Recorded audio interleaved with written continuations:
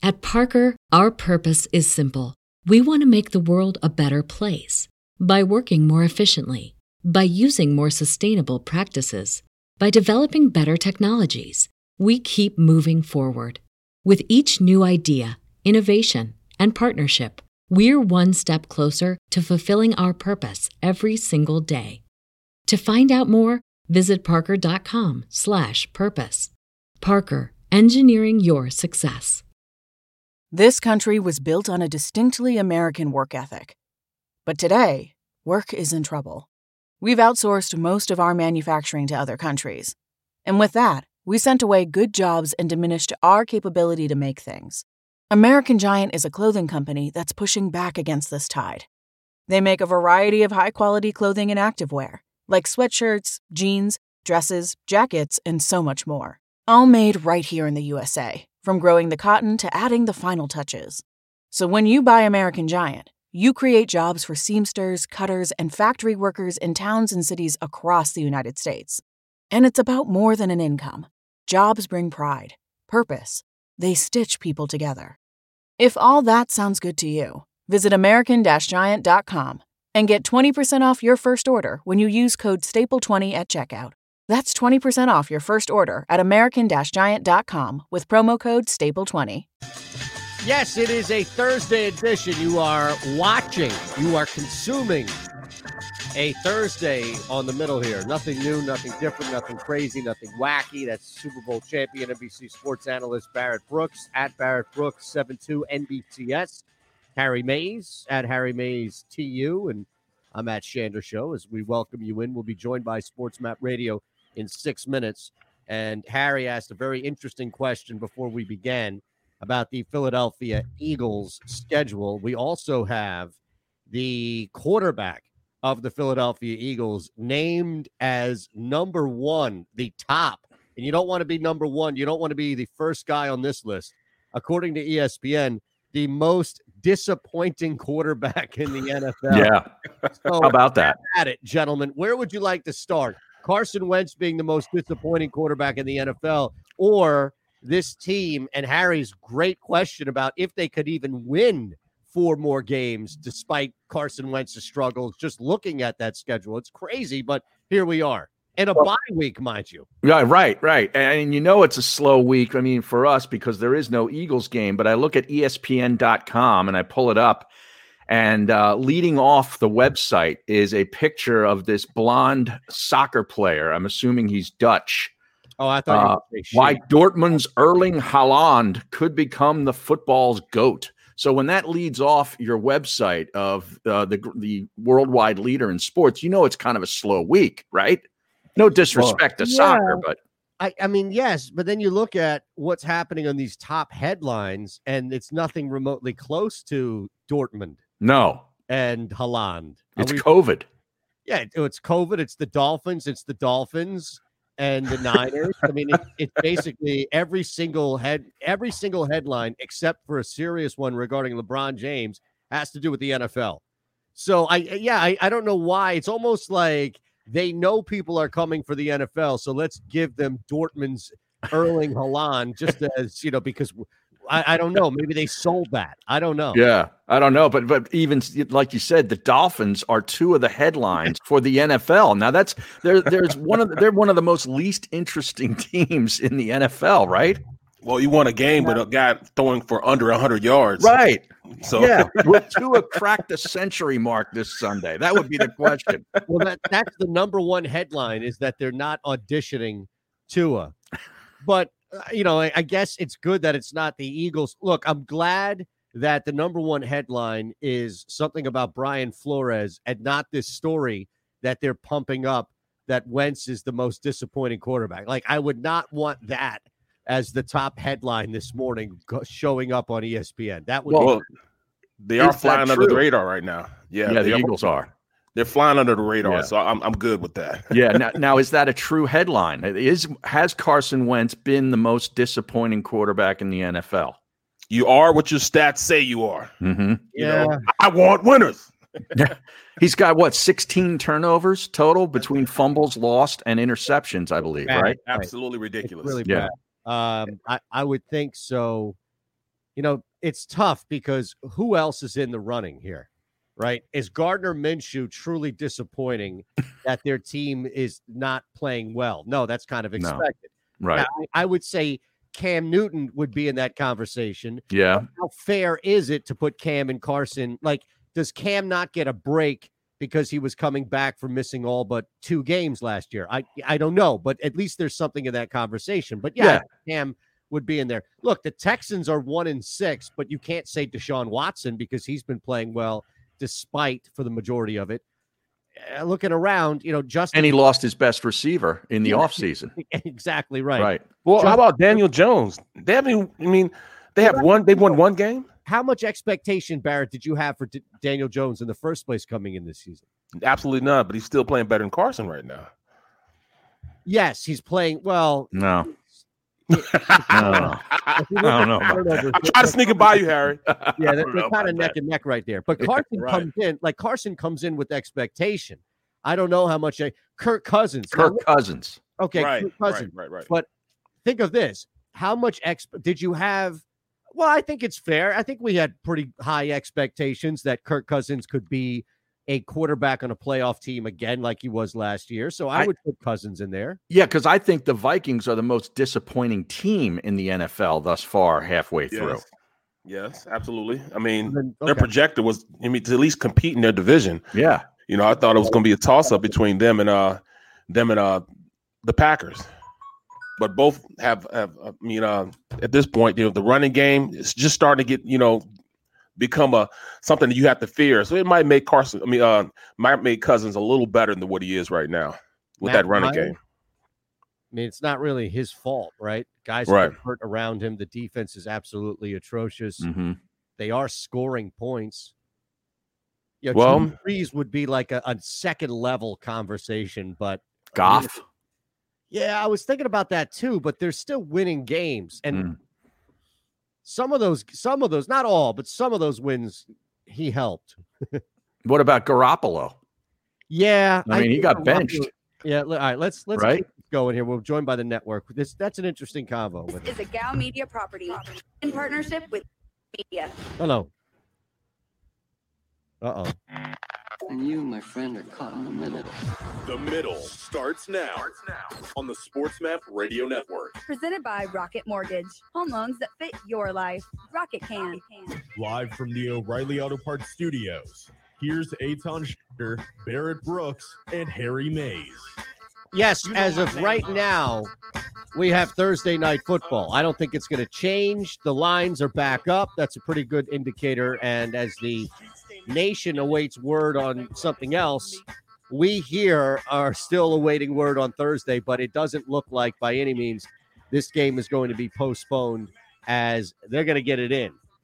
As an old phrase can now be morphed from get you in to get it in. They're going to get you in. Right. So now we have Thursday night football. We have trying to make sense of a game that on at least the surface doesn't have much appeal to it. Our own guy, we were hinting at this in the start of the show, phillyvoice.com/the middle is how you can watch as we begin at the top of each hour. And we're live. We don't break on the stream. As ESPN, thank you folks up there in Bristol, have dubbed our own here in Philadelphia, Carson Wentz, the most disappointing quarterback of the year. And although it's a bye week for us, it's never an off week for, looking at expectations. But we do have a football game tonight. And it is also, another thing too, and I want to get into this because I can't imagine how this thing plays out. But, Antonio Brown has been living with Tom Brady. Yeah. And this isn't like the Tom Brady household that has the kids and Giselle in it. Right. This is like, Bachelor minus the extracurricular, we believe. It's like Bachelor Brady and Antonio Brown. Right. And that's not an odd couple. And I don't know who wins or technically loses in that either. Yeah, I don't know either, but that would be an interesting sort of Big Brother kind of show, have cameras in there and let's, just see what that's all about. Cause I'm curious, Tom Brady's, he's been married for a long, long time. He's been living with Giselle for a long time with kids. What's that like to readjust at that age to being a bachelor? Oh, It's gonna be totally different especially for a guy like AB. He's going there, he's looking for the Moet and everything else, and strawberries to put in a Moet. And Brady said, "Well, I've never eaten a strawberry before. Is That's it just not what I Moet or put in my Moet? body." It's Is it got Moet, whatever it is, man. I think it's Moet. Moet. Back in 3 minutes. Do you see John McMullen's Twitter? No, what happened? He puts out some good ones, man.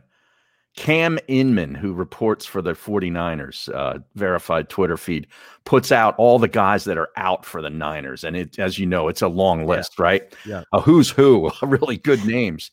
McMullen quote tweets that and goes, "Why are we doing this again? Oh, yeah, TV rights fees."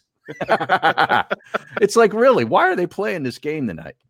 Wow. Well, Who's playing for San Francisco? nobody. Yeah, but I mean, it's not the first time that a team has been decimated by injury. What does McMullen want? Well, it's injury and it's COVID too. It's just, guys are unavailable. How many guys do they have out with COVID? 2? The Packers have guys out. The Packers have, but is Jones All playing? the running backs, right? No, Yeah, all their running backs are out. except for one. What's his name? Was it Tyler Irvin? I think is the only one playing. So I'm just looking at 49ers guys here. Garoppolo, Mostert, Coleman, Wilson, Samuel, Ayuk, Bourne, Hurd, Kittle, COVID, yeah. Williams, the left tackle, Garland and Richburg, the center, Bosa, Ford, Ansah, and Blair at defensive ends, Thomas. Ziggy. Damn. Ansah? I mean, this is a long list. Not Ziggy, right? Ziggy Ansah? Ziggy Yeah. Ansah, yeah. I got the NBC Gold up, watching a little Houston Open. Oh, yeah? Did you sign up for that? I did back when there was when Tiger's first event. Was it Memorial? It was something where I signed up because you couldn't watch Tiger on TV until the weekend, and I was doing this show in this slot. I was like, Wow. This is ridiculous. So I bought it and then put it up on the stream for people to watch, and that's when YouTube came down on me, threatened to delete my account. Oh, yeah, they would. Screw them. How about Don Collins stalking you, man? No. Don't. What happened? Huh? I don't know who's watching. Well, what house are you in, man? That's a nice crib. Not bad, right? Yeah. Yeah. Here, you can see a little more of it this way if I zoom out. Mm-hmm. You got a piano. Not Is bad. that a Steinway? It's a Stein, yeah. No, it's the stock green screen photo. Yeah, I know. Oh, I'm getting a green screen now, man, just because I saw everything you can do with it now. Oh, yeah? Isn't it great? Yeah. Isn't it great? Look at that green screen. Moving up in the world, learning how to bet and Green. green screens and everything. How about did you see the tweet about ESPN letting more people go? 200 people or something? Is that what I 200, saw? Yeah. Wow. Yeah. Not renewing contracts. Here we go.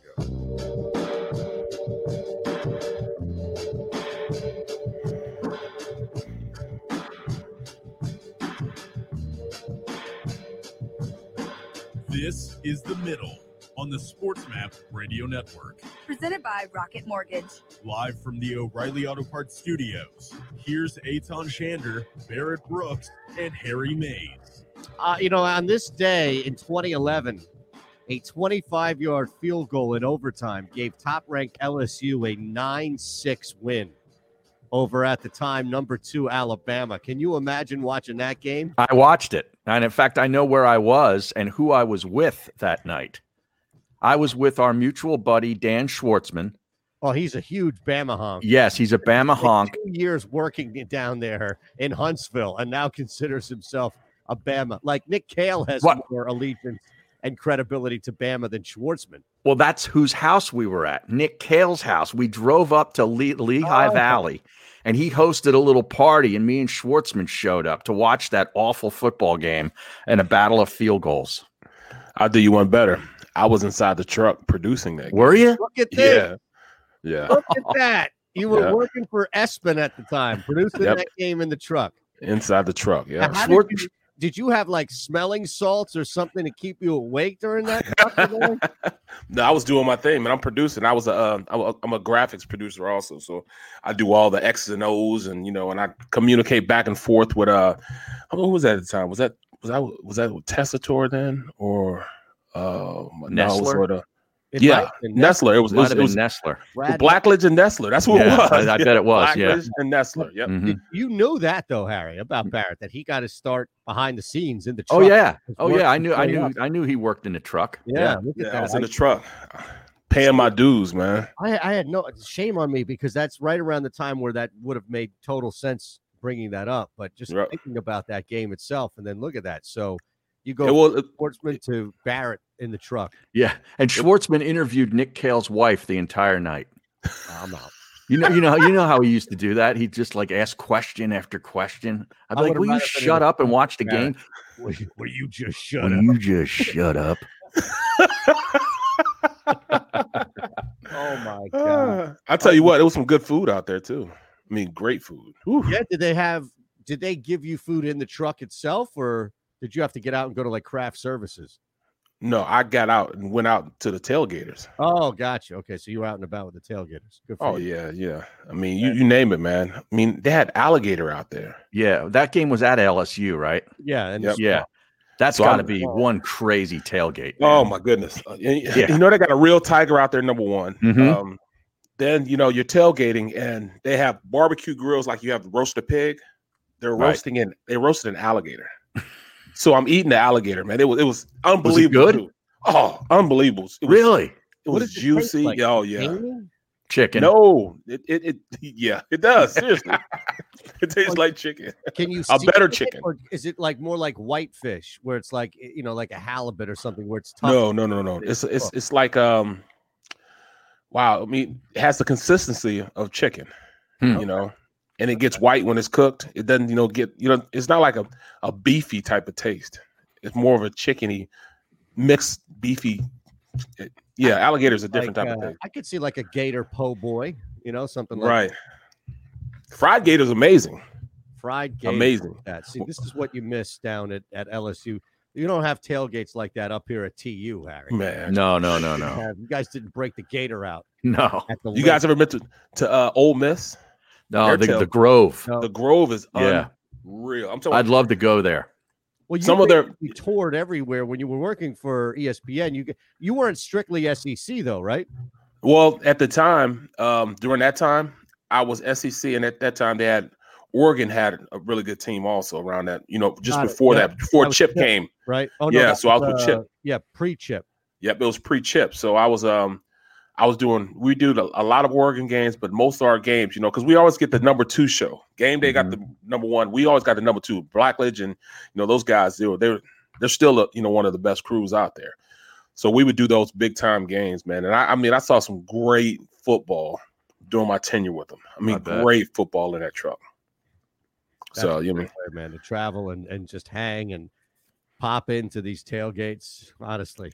All right. One more thing. We went to Ole Miss, and we go to this catfish place. Mm-hmm. Now everybody's saying, "Oh, you're gonna go to this catfish?" I'm like, "Catfish? I'm not really a big fan." But we make a reservation. We go. We get there. It's still an hour and a half waiting line when we get there. Mm-hmm. There are so many people that are tailgating before they go in to eat. They're tailgating, drinking beers, tailgating before they get into the restaurant. You get to the restaurant, it's like an old post office. I mean, like if you brush your arm against the wall, you probably gonna have to go get a tetanus shot, an infection in your. I mean, it looks gross, but you go in there, man. The food was amazing. Really amazing. Yeah. All right, let's get this going, because I saw this adjusted win total before the show started. Our buddy Jimmy Shapiro sends out those emails, and Shapiro, whatever. He will correct you, sir. Really? Yes. All right. Well, Shapiro, my apologies. And I looked at the Eagles, the adjusted win total down from 9 to 6.5. Okay. Now they've got 3 wins. So I'm looking at that schedule and I'm saying, can I absolutely pick out 4 wins on that schedule to get them to 7? And I tell you, it's not easy. No, I immediately thought of Dallas when you said adjusted win total. This whole division has been crushed, but the Eagles are really relying on the NFC East right now to stay as bad as they are in order to get those 4 wins. But they're really coming. It's only 3 that they have left. They have the Giants, the Cowboys, and Washington. Yeah, Dallas is down to 4.5 from 9.5. The Eagles from 9.5 to 6.5. That's everything. What is going on, man? Think about that. We're going into the season, and I was thinking, man, we at the very least, had 10, 11 wins. I mean, thinking of what they had in the repertoire, offensive line, and then all of a sudden things just start falling apart in May. You know, Brandon Brooks is down, and then it just goes downhill after that. What are we doing, man? Carson is the worst quarterback in our division right now. No, He's the most disappointing quarterback in the NFL, according to ESPN. I can't do it, man. I can't say that, man. I've seen him do it before. I mean, that's what makes it so hard for me. I've seen him do it before, so now I'm confused. I'm like, I mean, was that just a mirage? You know, I mean, was that shake and bake? You know, the Magic Man. You know, now you see me, now you don't. Who is he? Not Don Mikowski. Wasn't he the Magic Man? That's you ever seen Talladega Nights? No. You've never seen You talk to me all the time about movies. You've never seen Talladega Nights. I'm out on Will Ferrell. That just happened. I can't believe it. Why are you out on Will Ferrell? He's a poor man's Adam Sandler, and I'm out on Sandler. You never saw Step Brothers Eat, have you? No, I did, because I respect John C. Reilly's work. Dude, Anchorman was great. Yeah, but Anchorman, okay, like old school, Anchorman was great for other people because of other people. Like Will Ferrell could not have been in that movie, and it still would have been iconic. Same thing with old school.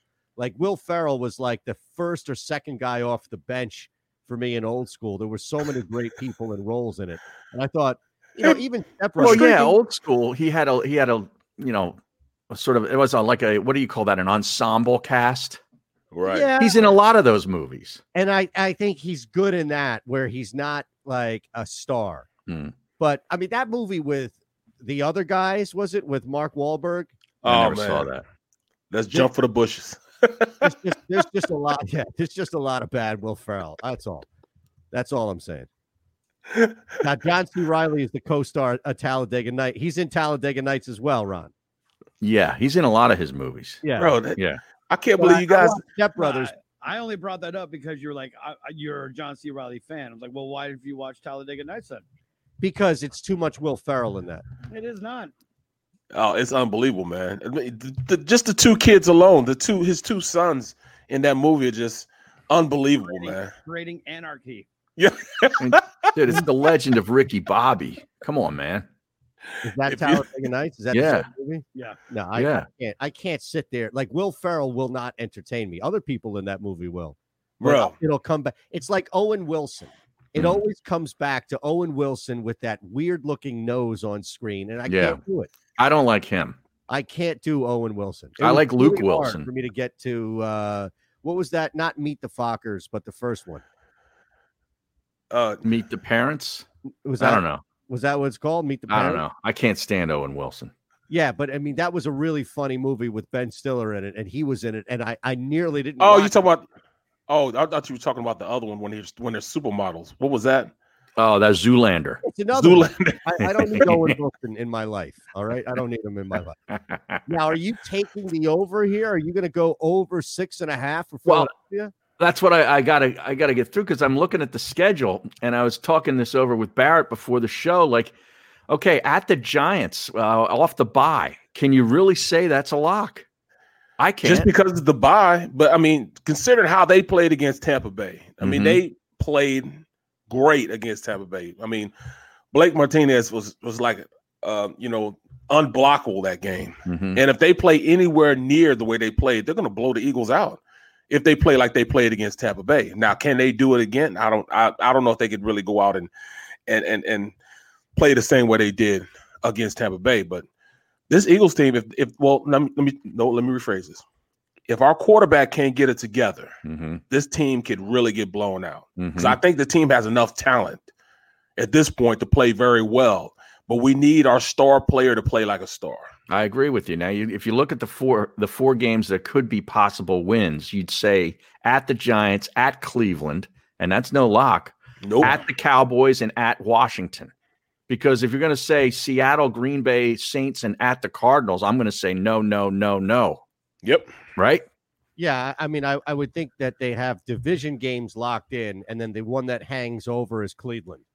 Yeah. Mm-hmm. Well, right. I mean, it basically comes down to Philadelphia, Cleveland, and who wins that game. And then if the Eagles win that game, they're going to go over 6.5. If they don't, then they'll finish 6-9-1. Well, I think they have a fighting shot playing against the Saints simply because they haven't played well at all this year. And if they could just shut down Alvin Kamara, I think they have a legitimate shot. That's a big ask. That's a huge ask. Yeah. Speaking of this, though, the Saints are like, you know how we have this a lot, and we'll break in a sec here, but you know how we have this a lot where there are bad teams and you even said it, I think, to start the show as far as you are what your record is. And you use that a lot to kind of explain away or try to explain why a team that looks really good but is 2-8 is still 2-8. Saints are the opposite, and they're much more of a rare scenario in the NFL because a lot of times you have a team that's playing or looking like they're playing well, but their record is terrible. The Saints are the opposite, where they're still winning games. I'm with you, Barrett, where they're not playing their best football, but they're still finding ways to win games. And I think by beating a bad team, that's where my concern would be: are the Eagles still a bad team at that point? Maybe they're getting healthier. Yeah, I've been hearing that for 3 years. Eagles get healthier. It's like construction on the Northeast Extension. Been listening to that for the last 16 years. It'll be done soon. Yeah, don't worry. You'll have lanes up to Allentown. You'll be cruising left and right. I'm glad you said that, man. That was great right there. PhillyVoice.com/the middle, how you watch. We don't break. I'm sure people are upset about the Will Ferrell, Wilson, whatever slander. That's fine. I'll accept it. I'll take it. I'm still not going to watch Talladega Nights. That just happened. We also have a conspiracy theory that I read that I wanted to throw at you at some point today that has to do with our new favorite show on television. So you're watching The Middle, PhillyVoice.com/The Middle, and on Sports Map Radio.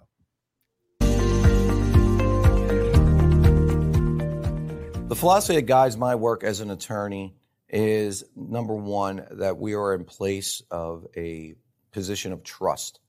And that trust provides a certain obligation upon us that we must fulfill for each and every client. That a client just simply isn't another number. While we may have many cases here, the client only has one. And they deserve the utmost attention, information, and a full and candid relay of the aspects of their litigation, and for us to be available for questions. We understand that the questions involved in litigation go beyond the case. The clients often have many challenges that they have to face as a result of the incident that led them to us, and we must first and foremost appreciate that and make sure that we're there to help throughout not only the case but also throughout the client's life. The middle. Are you calling him Yannick because you can't pronounce Ngakwe, or is he like a soccer player to you that is good enough to be called by his first name only? It's not like he's share status, where he has deserved his own name. Or Ronaldo. Right. That's probably, because you went soccer, so I should have stayed soccer and not gone share. But I do think, that we're talking about a guy who's probably just more known as Yannick than Yannick Ngakwe, or just Ngakwe, or that guy who was disgruntled in Jacksonville. Although Cher on that battleship, on that video that she did a ton of years ago, man, I still go back to that. Now we got Cher. Now we transferred. If I can turn back time, isn't that the song? Are you that in on the Cher video? Like, I couldn't tell you a Cher. Yeah. If I could turn back time, it was on this battleship. I'm watching it right now. The Middle with Eitan Shanders, Barrett Brooks, and Harry Mays. Weekdays from 11 a.m. to 1 p.m. Eastern. All right. Got a minute here. 28:50. Now, Rothstein just sent me a text. Oh, yeah? Yeah, he has a scenario that he's cooked up where week 17, it's all for all the marbles, that both Washington and the Eagles are tied for win totals. That sounds about right. It's not that out of the question. Right. Point. He's got the Eagles beating the Giants and Cleveland, losing to Seattle, Green Bay, New Orleans, and Arizona, beating Dallas, and then needing to beat Washington. The Redskins. Washington beats the Giants, loses to Detroit, beats Cincinnati and Dallas, loses to Pittsburgh, San Francisco, Seattle, beats Carolina, and needs to beat the Eagles. How's that for Week 17 drama? That would be amazing. I'd really be working there. Yeah.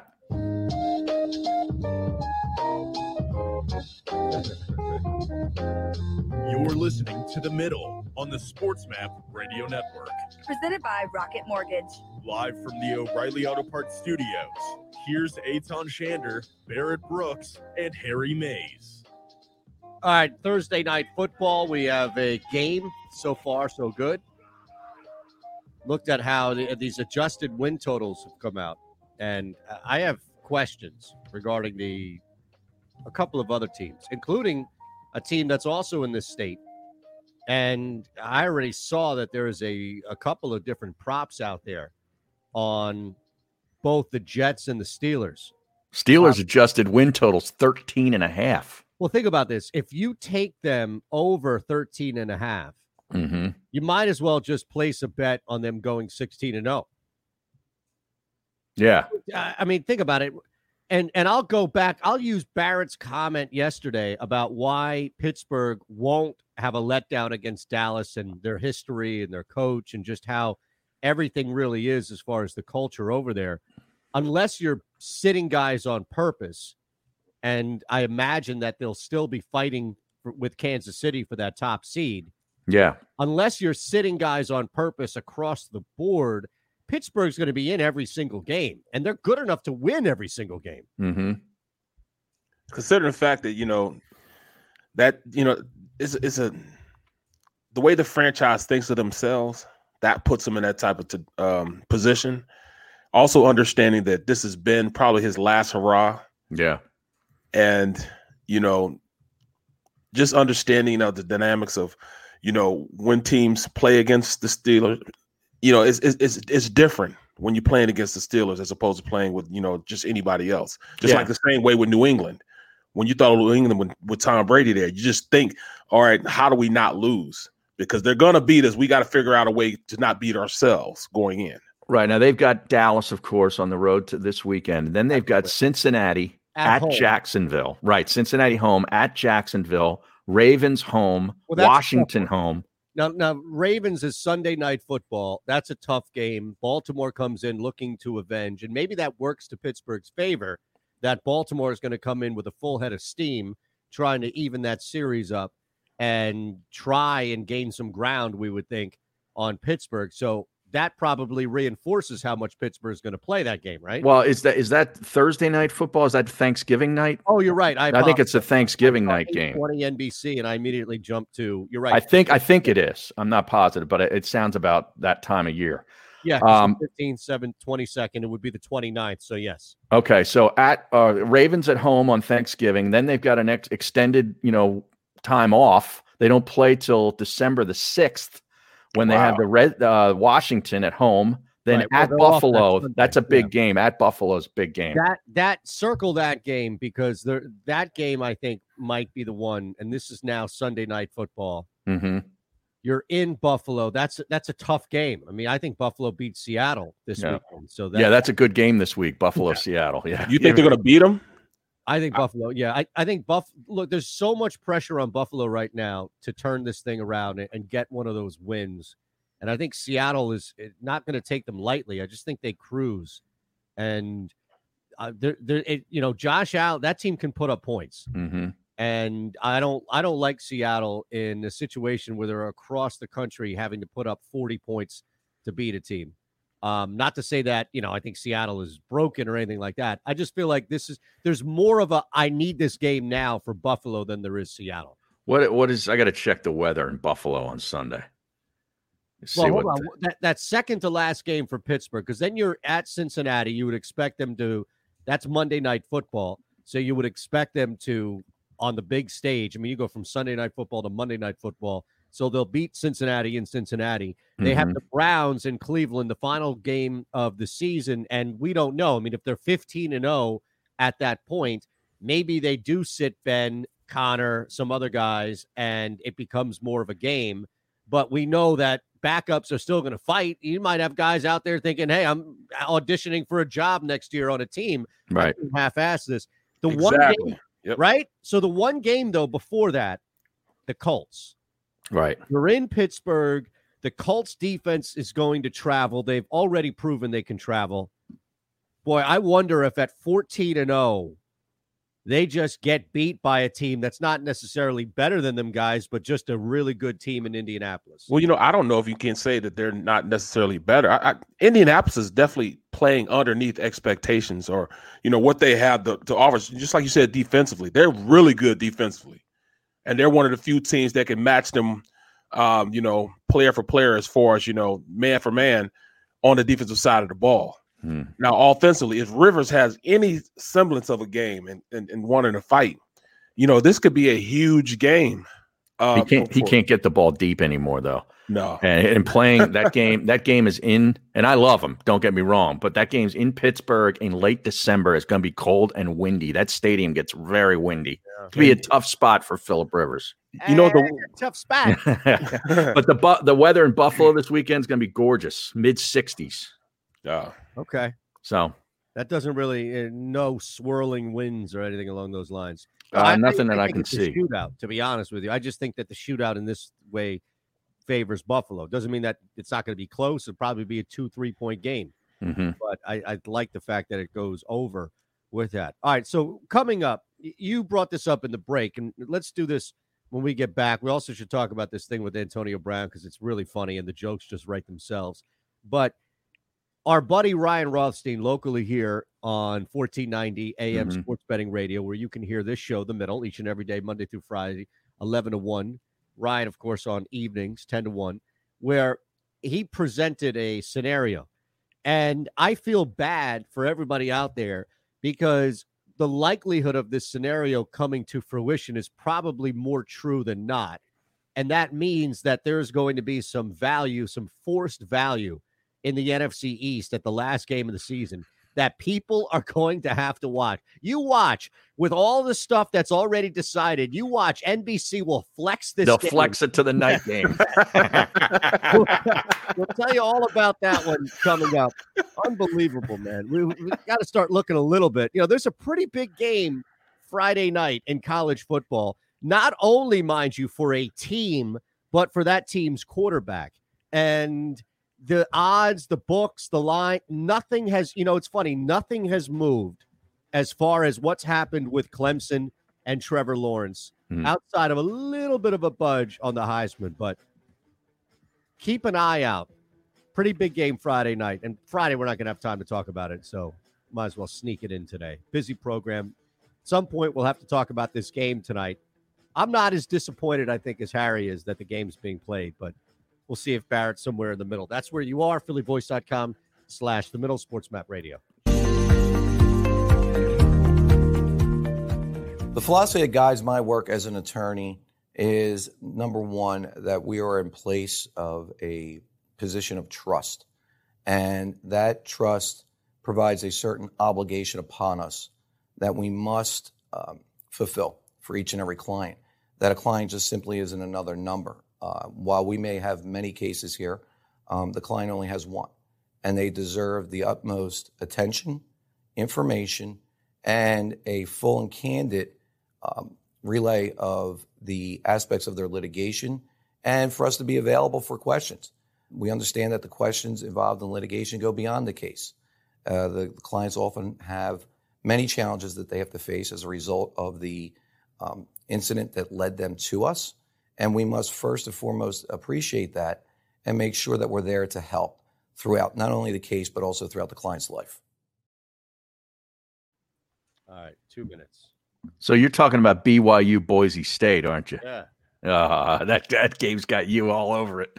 You love that quarterback from BYU. On a Friday night? What the hell else are you going to be doing? 9:45. That's on the blue turf, too. Yep. Oh, Yeah. The Smurf turf. BYU You know, 7-0 right now. If they go undefeated, they're in the playoffs. at this point, the biggest thing I like about that blue turf is I did one game there, and I woke up the next morning, to go do the game, and there was like ducks and geese sitting on the field, dead. Because they think it's water. They think it's so they water come in, and they dive come in for a bomb. landing. Yeah, they're coming in for a landing, and they I had no idea about that. Yeah, it's pretty messed up. I liked it. I'm not saying I liked it, but it was just crazy. Yeah, that's what I meant. Bizarre. You have all these lame ducks and geese.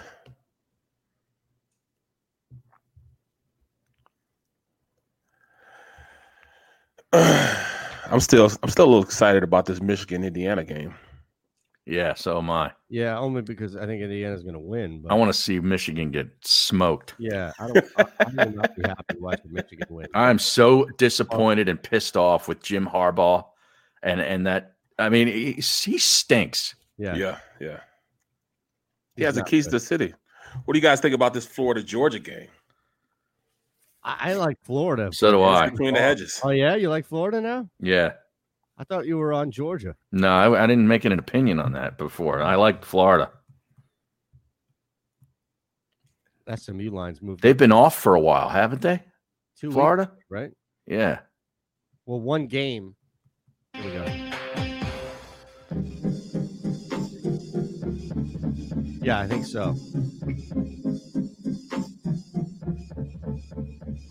This is The Middle on the SportsMap Radio Network. Presented by Rocket Mortgage. Live from the O'Reilly Auto Parts Studios, here's Eitan Shander, Barrett Brooks, and Harry Mays. The only teams that had zero change in their projected win totals were Baltimore and Chicago.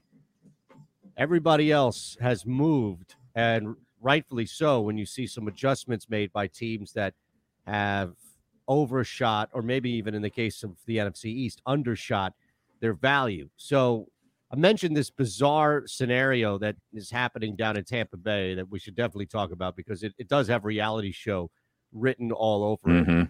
But before that, our buddy Ryan in AC texted you a scenario that could play out. And again, I said this in jest before we broke on the network, but there is some truth to it where if the Philadelphia Eagles and Washington football team are locked in a winner-take-all for this god-awful, wretched division. A pillow fight. That NBC, Chris Collinsworth may be the guy. He might have called it ahead of time and not even known about it. But what is this scenario? How does it play out? All right, he sends this to me, Rothstein, and he got all the teams from now on to the end of the year. He says odds for the division: Philly is minus 265, Washington plus 375. So with the Washington football team, he's got them beating the Giants in their next game, losing to Detroit, beating Cincinnati and Dallas back-to-back, then losing. That means they sweep Dallas. Right. Then losing to Pittsburgh and San Francisco and Seattle 3 weeks in a row. Okay. Beating Carolina. Whoa. And I that's where I get off the train there. Carolina? Yeah. Do you? I mean, you think Carolina's probably fighting for a wild card spot at that point? Well, I don't think they're totally out of it at that point. Well, I mean, I'm not saying that this could happen or it can happen, but I'm just saying, like, I could see them beating Carolina. It's a home game. They don't have to go. It's not in Carolina. True. For what that's worth. Right. It's not terribly far to Raleigh, but I get what you're saying. Right. Okay, so then they would come back, and now they would be tied with the Eagles, assuming that the Eagles would go out and have that similar layout of a schedule. Correct. The Eagles beat the Giants and Cleveland, lose to Seattle, Green Bay, New Orleans, and Arizona, which is what we were saying, and then beat Dallas and need to beat Washington to get the division. You need to win a game to get the 7 wins. Can you imagine 7, 8, and 1? You're NFC East champion. That is ridiculous, man. And it's totally true. I mean, yeah, will be working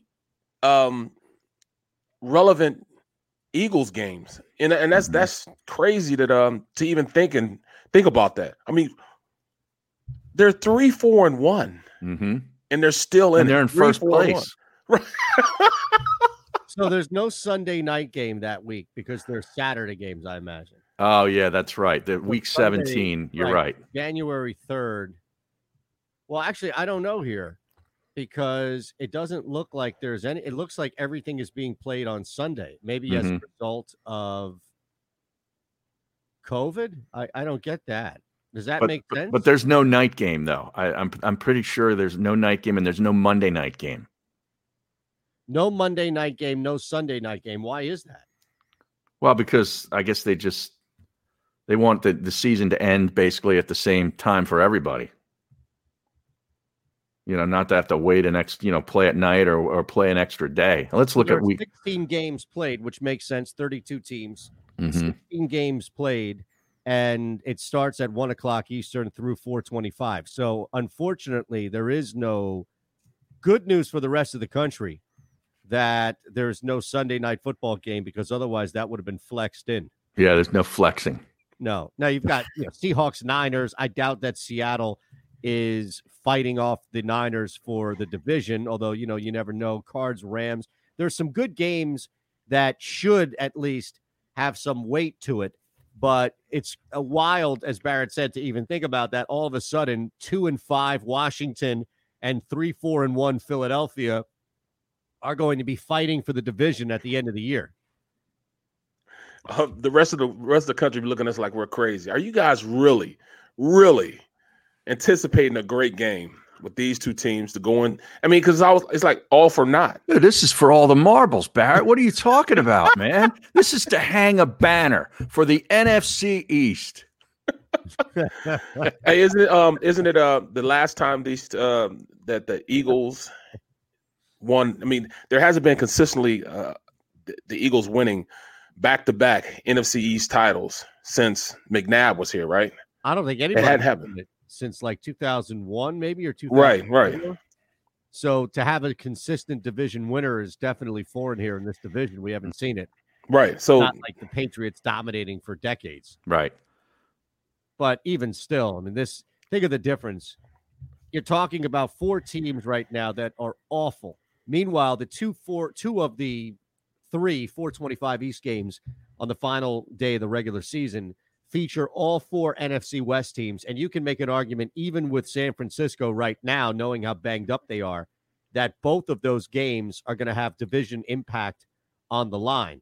So I don't know the last time we've seen that. Like, think about it. When is the last time we've seen a team that would finish at the bottom of a division still fight for, at the very least, a wild card, if not for some sort of implications of being a division winner versus the NFC East? You know what I mean? It's like parity in the form of really good and really bad, not necessarily everything across the middle. This is a crazy year when you just look at how the NFC West versus the NFC East are lined up. Mm-hmm. I don't know if you have stuff like this where a division, you'll have 3 teams. We've seen that with the AFC West at times, right? Like, you'll have 3 teams compete, but all 4, even at San Francisco, banged up as they are, they're competing for that division. You don't have that anywhere else. Like, you don't have 4 teams below 500 in a division competing anywhere else. This is just, I mean, this is the damnest thing I've ever seen in my life, where we're talking about a team at 3-4-1 is a division leader. It's just absolutely amazing that, this is by first the worst division I've ever seen in my life. I mean, I can see a bad division with one team that's good. Yeah, this is the worst the NFC East has been since I was, watching football. I mean, at least, At least you had, like you said, at least you had one dominant team. Yeah, one dominant Maybe the other team. 3 stunk. Right. But you had one team that was, a double-digit, winner. AFC East, you just knew New England was going to win the AFC East every single year. They were always going to be a 10-win team, the dominant team. And the rest of the 3 have been, poor that whole time. But at least they were dominant. They were winning Super Bowls. Now, Barrett, this team is terrible. Your boy is no longer able to help Carson. Josh McCown was signed by the Texans. Yep. So the 41-year-old quarterback whisperer is now with the Houston Texans. They see worth in it. I mean, you guys thought I was playing, man. That too, and that's why having Jalen Hurts and Nate Sudfeld on this team was a head scratcher. Mm-hmm. We need that leadership. That's the worst thing that could have happened to us. Now we don't have that. I mean, I don't know who's out there. I mean, McCown was perfect because he knew what was going on here, but they backed their way into this corner of having Jalen Hurts on the team. Okay, that's fine, but you still can't have Nate Sudfeld. But they needed somebody that they could actually have come in and play the position if, in fact, Carson went down. They clearly don't think that's Jalen Hurts. Right. But, and how much leadership or guidance are either one of those players giving Carson? Zero. Meanwhile, you at least have some stability behind Deshaun down there in Houston that isn't necessarily to fill in for Deshaun Watson, but to help him. I mean, you need – look, that whole situation right now is a mess because their head coach is gone. And you have people trying to fill in this void, but you do need some sort of veteran presence and leadership there to help. Deshaun is not an old man. He's still a young kid. The backup is A.J. McCarron in Houston. Yeah, and that tells you everything you need to know. Yeah. I mean, that's the fairness of it. Barrett is devastated. I can see it in his face. People are really underestimating the power of having somebody on that sideline to help him out during. Yeah, but he wasn't on the sideline. That's the whole point, right? Right, that's what I'm saying. He was in Charlotte, North Carolina, or something, right? Right. So that they're underestimating the fact that he could have been that guy on the sideline to help him dig himself out of a hole, or give him some positive reinforcement, or even tell him, all right, this is what they're doing to you. This is how you combat that. Mm-hmm. You know, I mean, I've been on teams where you go to the sideline, you're getting cussed out, but they're cussing you out, telling you what you need to do to turn things around. Well, you don't have that. If you can't self-evaluate and see that you need that, it's a problem, man. You got to have somebody to be a check and balance with you, who can see things that you can't see, flaws that are not apparent to you, that he can tell what's going on. I mean, it's a lot to having a guy that can be that consistent constant in your ear. I need, hey, man, this is what happened 22 hours ago from the Washington football team at Washington NFL. Did either of you catch this tweet 22 hours ago? This is nearly a day ago. We were nearly getting ready for our program. No, I don't follow the Washington football team on Twitter. Wide receiver Terry McLaurin is now a team captain. Okay. Yeah. In his second year. They wanted everybody to know this. In his second year. That's pretty impressive. Well, yeah, but I mean, my question is, who were the captains before that? Yeah, good point. Right? Kyle Allen, just because he's the quarterback? Yeah. Pickler? Because he's probably been there? I mean, like, who the hell was Ryan Kerrigan? Kerrigan, probably. Yeah, he wants it out. He tried to get out of there. Yeah, Trent Williams, the other guy, he wanted out too. Right. I mean, who are your captains? And my point of it is that McLaurin probably should have been a captain way before this anyway, simply because he's the only one of the few guys that's out there performing. Right. I thought that was really funny. It's just kind of like, why in the first place would you put that out? So what do you think is, real quick, and we'll break, we'll come back. We have a busy second hour as we'll look at the Thursday night football game, some college stuff, fake news with Ron Culver, 12:25 Eastern time. But I wanted to get your mind working on this real quick. We'll talk about it in the break, phillyvoice.com/themiddle, and then end the hour with this as well. But what do you think is the most, who do you think is more frustrated with the living arrangement? Tom Brady or Antonio Brown? Who, between the two of them, do you think is more frustrated on a day-to-day basis about either the rules and regulations in the house or breaking the rules and regulations in the house? Tom is one of the two. Tom is pissed he has to babysit somebody, bro. You think so? Oh, no question. But he opened up the door. He's been pushing for Antonio Brown to come back since New England. Yeah, because he want to keep an eye on him. He want to return on his investment. Okay, yes, I agree on that. But don't you think that he also is a little aware of how much of a babysitting effort it is? Mm-hmm. Yes. That's why he's doing it, because nobody else could. I think AB's more frustrated. Well, okay, let's start on that in the break. All right. PhillySports.com/the middle. We'll wrap the hour next here on the network. You're listening, watching the middle, of course, on Sports Map Radio. The philosophy that guides my work as an attorney is, number one, that we are in place of a position of trust. And that trust provides a certain obligation upon us that we must fulfill for each and every client. That a client just simply isn't another number. While we may have many cases here, the client only has one. And they deserve the utmost attention, information, and a full and candid relay of the aspects of their litigation, and for us to be available for questions. We understand that the questions involved in litigation go beyond the case.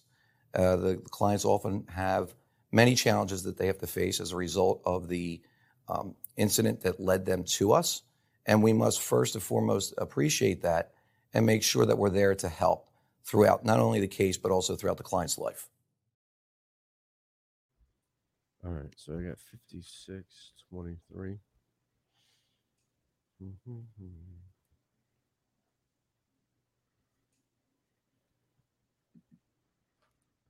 All right. Wow, we are really holding a topic about a 3-4-1 team being the top of the division. Yeah, man. Making it to the playoffs. Wow. Well, Navy Tulsa postponed.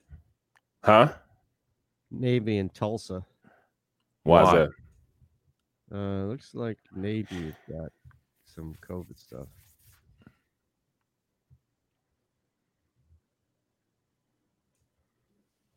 Clay Matvick and Rocky Boyman were Quarterback, yeah. Game has been canceled. Legend Dr. Jerry Punch was scheduled to work the sidelines. What the hell? Dr. Jerry Punch is back? Yeah, what is that? He used to do NASCAR, too. Yep. That was like back in, he did the stuff back with Ron Franklin and Mike Gottfried. Remember that team back in the 90s? Yeah. Oh, they were good. They were ESPN, right? Yeah, they were. That was the Saturday night crew. Yeah, right. And then who? Gottfried was a former coach at Pitt, I think. Who Mike took over? Gottfried. Was it Patrick that took over after that? That Saturday night crew. Did that morph into Mike Patrick? Well, he did college, yeah, and before he did Monday Night Football, Right. with Theismann. Yes, I thought And Paul McGuire. McGuire, right? Yeah. But I don't think they did college. I think Patrick did college with. Yes, it was just Patrick that was Yeah. doing college, but he was with somebody that I forget who. I think it was Gottfried. Was it? Okay, on college alone. All right.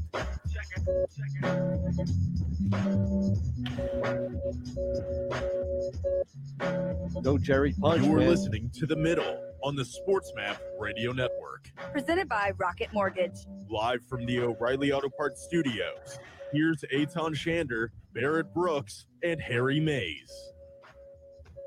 Everyone's temperatures vary throughout the day, so it's important that you screen for fever in the morning and in the evening. Fever is a sign of COVID-19, so stay safe with the Exergen temporal scanner. We'll hit fake news coming up in the second hour of this Thursday night game. So, Harriet, before the break, you mentioned that it was Brady you think would be more frustrated. Or no, you think No. Brown. I said AB. Yes. Because AB, he's used to a certain lifestyle. Tom has been settled down, shall we say, for a long time now, right? And he's got his routines. It's just minus the wife and the kids in this temporary housing in the Tampa area. AB is AB. He hasn't had anybody to listen to for a long time. He hasn't had any rules to adhere to, since he's been with the Patriots the last time, right? Right. What do you think is the most, what do you think is the biggest rule that he's breaking, or the rule that he's breaking the most that's driving Brown crazy because Brady keeps having to remind him, look, man, you can't leave your dishes out. You know what I mean? Like something along these, like, stop leaving these smelly socks all over the place. I don't know what it is. You know, the biggest rule will probably be you can't have your entourage around. Yeah. It's just you. You're the only person that could be here. Just no you. Crew. None of the crew. Yeah, none of the crew. Okay, well, maybe it's not crew, but maybe it's just like what if Brown has 2 or 3 close friends who happen to be really attractive women who may or may not dance at a club or just, know AB from his travels or whatever it may be. Right. Like, you think Brady is sitting there on the singles, what do you call it? The lazy boy, the love seat. Yeah, flipping through game film while Brown is trying to do that. Look at that film too, and he's got 3 women there hanging on him. Yeah, hey, Brady's sitting over like, yo, can we still look at this film? Like, what's going on here? Can you imagine that? He's got Doritos sitting on the couch, on the couch. You know what I mean? Dorito dust all over him. Yes, that's what I mean. He gets up. Brady has to go get the devil thing, the hand devil. Right. Back. Thank you for the doodle crumbs. The dust buster. Yeah, right. That's it. I guarantee he's got a dust buster. He's walking around with a dust buster. Just following AB around with a dust buster. Look, AB. Do you have to bring 2 Ferraris to the house, man? Right. You can't just drive one. Right. All right, we're back. Hour 2 on the middle. Coming up, phillyvoice.com. That's too much, man. That's too much. Yeah, I could definitely see that. Just you talking about, he doesn't eat strawberries, man. Come on. Who doesn't eat strawberries? Brady doesn't. I don't either since then. he grossed me out. He freaked me out about strawberries. I swear to God. What? I used to put them in my smoothie, in my shakes that I make, and I don't do it anymore ever since because he said there's like worms in them. What? Yeah.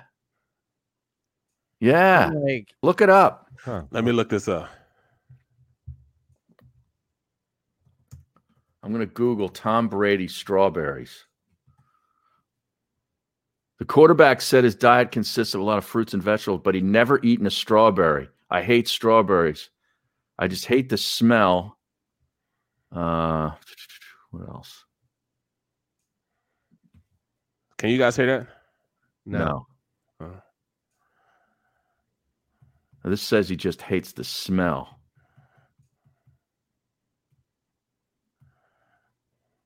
He said it on one of those late night talk shows. Strawberries.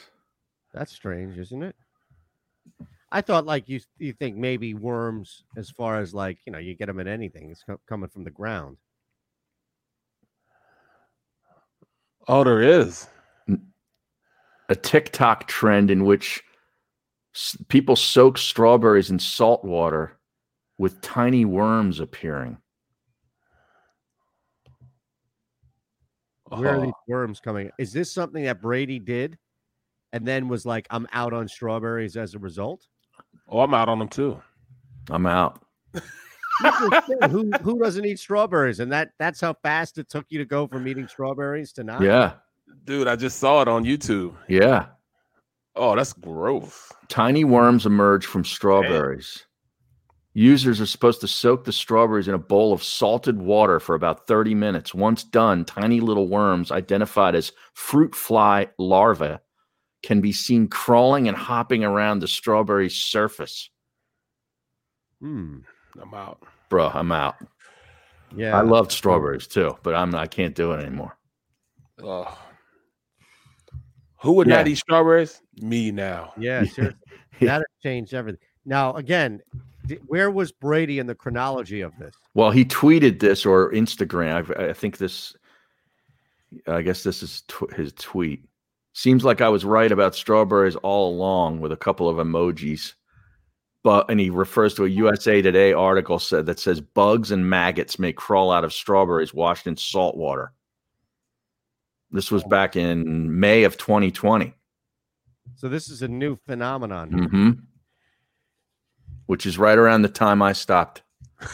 imbibing in strawberries. That's all it took. But, that video alone for me would be enough. Yeah. Oh, my goodness. Oh, my goodness. Are you looking at it? Yeah, I'm out. No wonder why they dip them in chocolate and other. Right. The FDA chimed in, it says here, pointing out that it's impractical to grow and harvest raw products like strawberries that are totally free of bugs. Wow. Wait, so now the FDA is calming people down? No, they kind of joined in the chorus. Oh, I guess I misheard that. All right.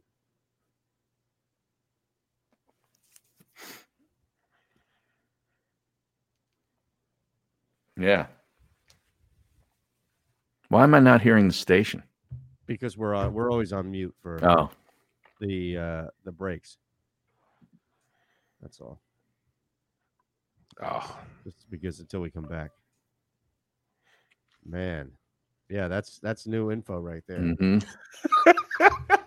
Hey, Todd, you're looking like I'm shocked. I thought Harry was making some stuff up about Brady and. No, because I remember when I first heard, I was like really grossed. I was taken aback by it because I, put them in my shakes. No more, man. Have you replaced it with something else? No, I use blueberries, but I've always used blueberries too. Okay. Yeah. Yeah, you a blueberries guy? Yeah, I'm a blueberries man. Not black or red? No. Like red would be cherry, right? Yeah. I mean, But the FDA you just said. Sorry. You just said every meal is you can't even do harvest any fruit like that or anything like that without bugs being in it. Well, that's what I'm saying, right? Is this this can't simply be strawberries? It has to be everything. Yeah, there's probably other ones too. Right? I mean, if you soak a potato in that. Yo, chill, bro, chill. I gotta have my mashed potatoes. Yeah, don't gross me out about potatoes. Now it becomes real. That's exactly right. All of a sudden, it becomes real. I see. I gotta have my mashed potatoes, bro. I had mashed potatoes last night. Gotta have that. Oh, this is interesting too. The Vikings have 2 wins, right? Yes. Yeah. Their win total adjusted is 6.5 as well, same as the Eagles. Was that right? Mm-hmm. Yeah, but they don't have a snowball's chance in hell of winning their division. No. Not to win their division, but I mean, Chicago, they got some frauds in that division. Hold on. This is a Gow Media property in partnership with Jacob Media. And you, my friend, are caught in the middle. The Middle starts now on the SportsMap Radio Network. Presented by Rocket Mortgage. Home loans that fit your life. Rocket can. Live from the O'Reilly Auto Parts Studios, here's Eitan Shander, Barrett Brooks, and Harry Mays. All right, second hour here. We have fake news in 19 minutes. More on this Thursday night football game. A bunch of different things, scenarios, props, and other sexy stuff we'll throw out here. You can watch if you're not already. phillyvoice.com/themiddle.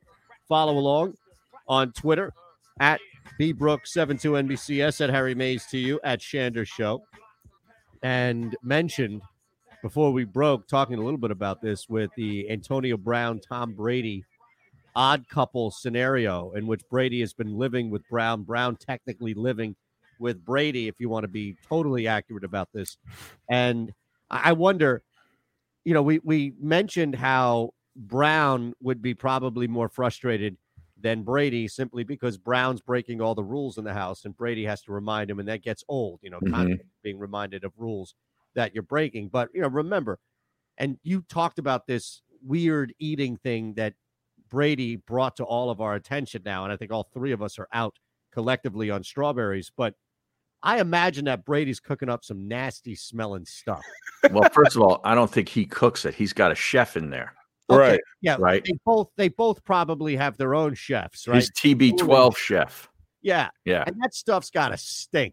A lot of kale. Turmeric, I take that every day. Turmeric. I mean, it's like some nasty stuff, but you got to take it. You got to do it, man. Yeah. Okay, but if you're Antonio Brown, and I'm not saying he's living off of cheeseburgers or anything. The guy's a specimen. He's in really good shape. But not everybody eats that crap that Tom Brady has his chef process into a meal. So on top of being told, hey, put your feet down. Hey, clean up. Hey, don't eat on the couch. Hey, make sure all these other rules, and make sure you make your bed. Right. He's telling him now Brown has to sit through this god-awful stench of food being cooked by Brady's chef. Tofu.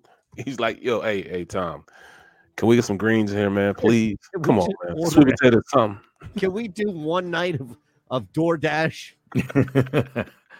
Craving Domino's, man. Please. Oh, my goodness. All right. Hey, we talk a lot about the Cowboys and the Eagles and even Washington's dysfunction. Giants have thrown their hat in the ring. We'll talk about that some more in the NFL next.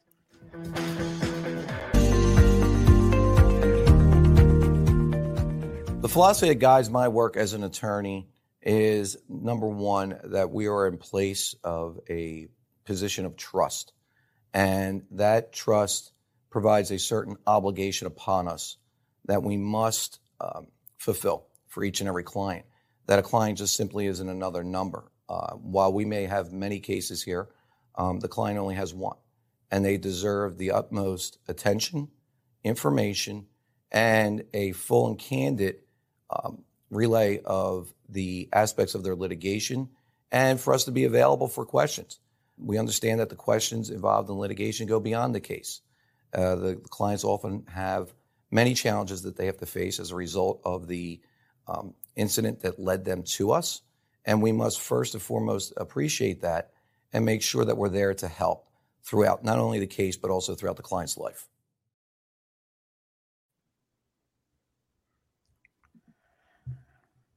All right.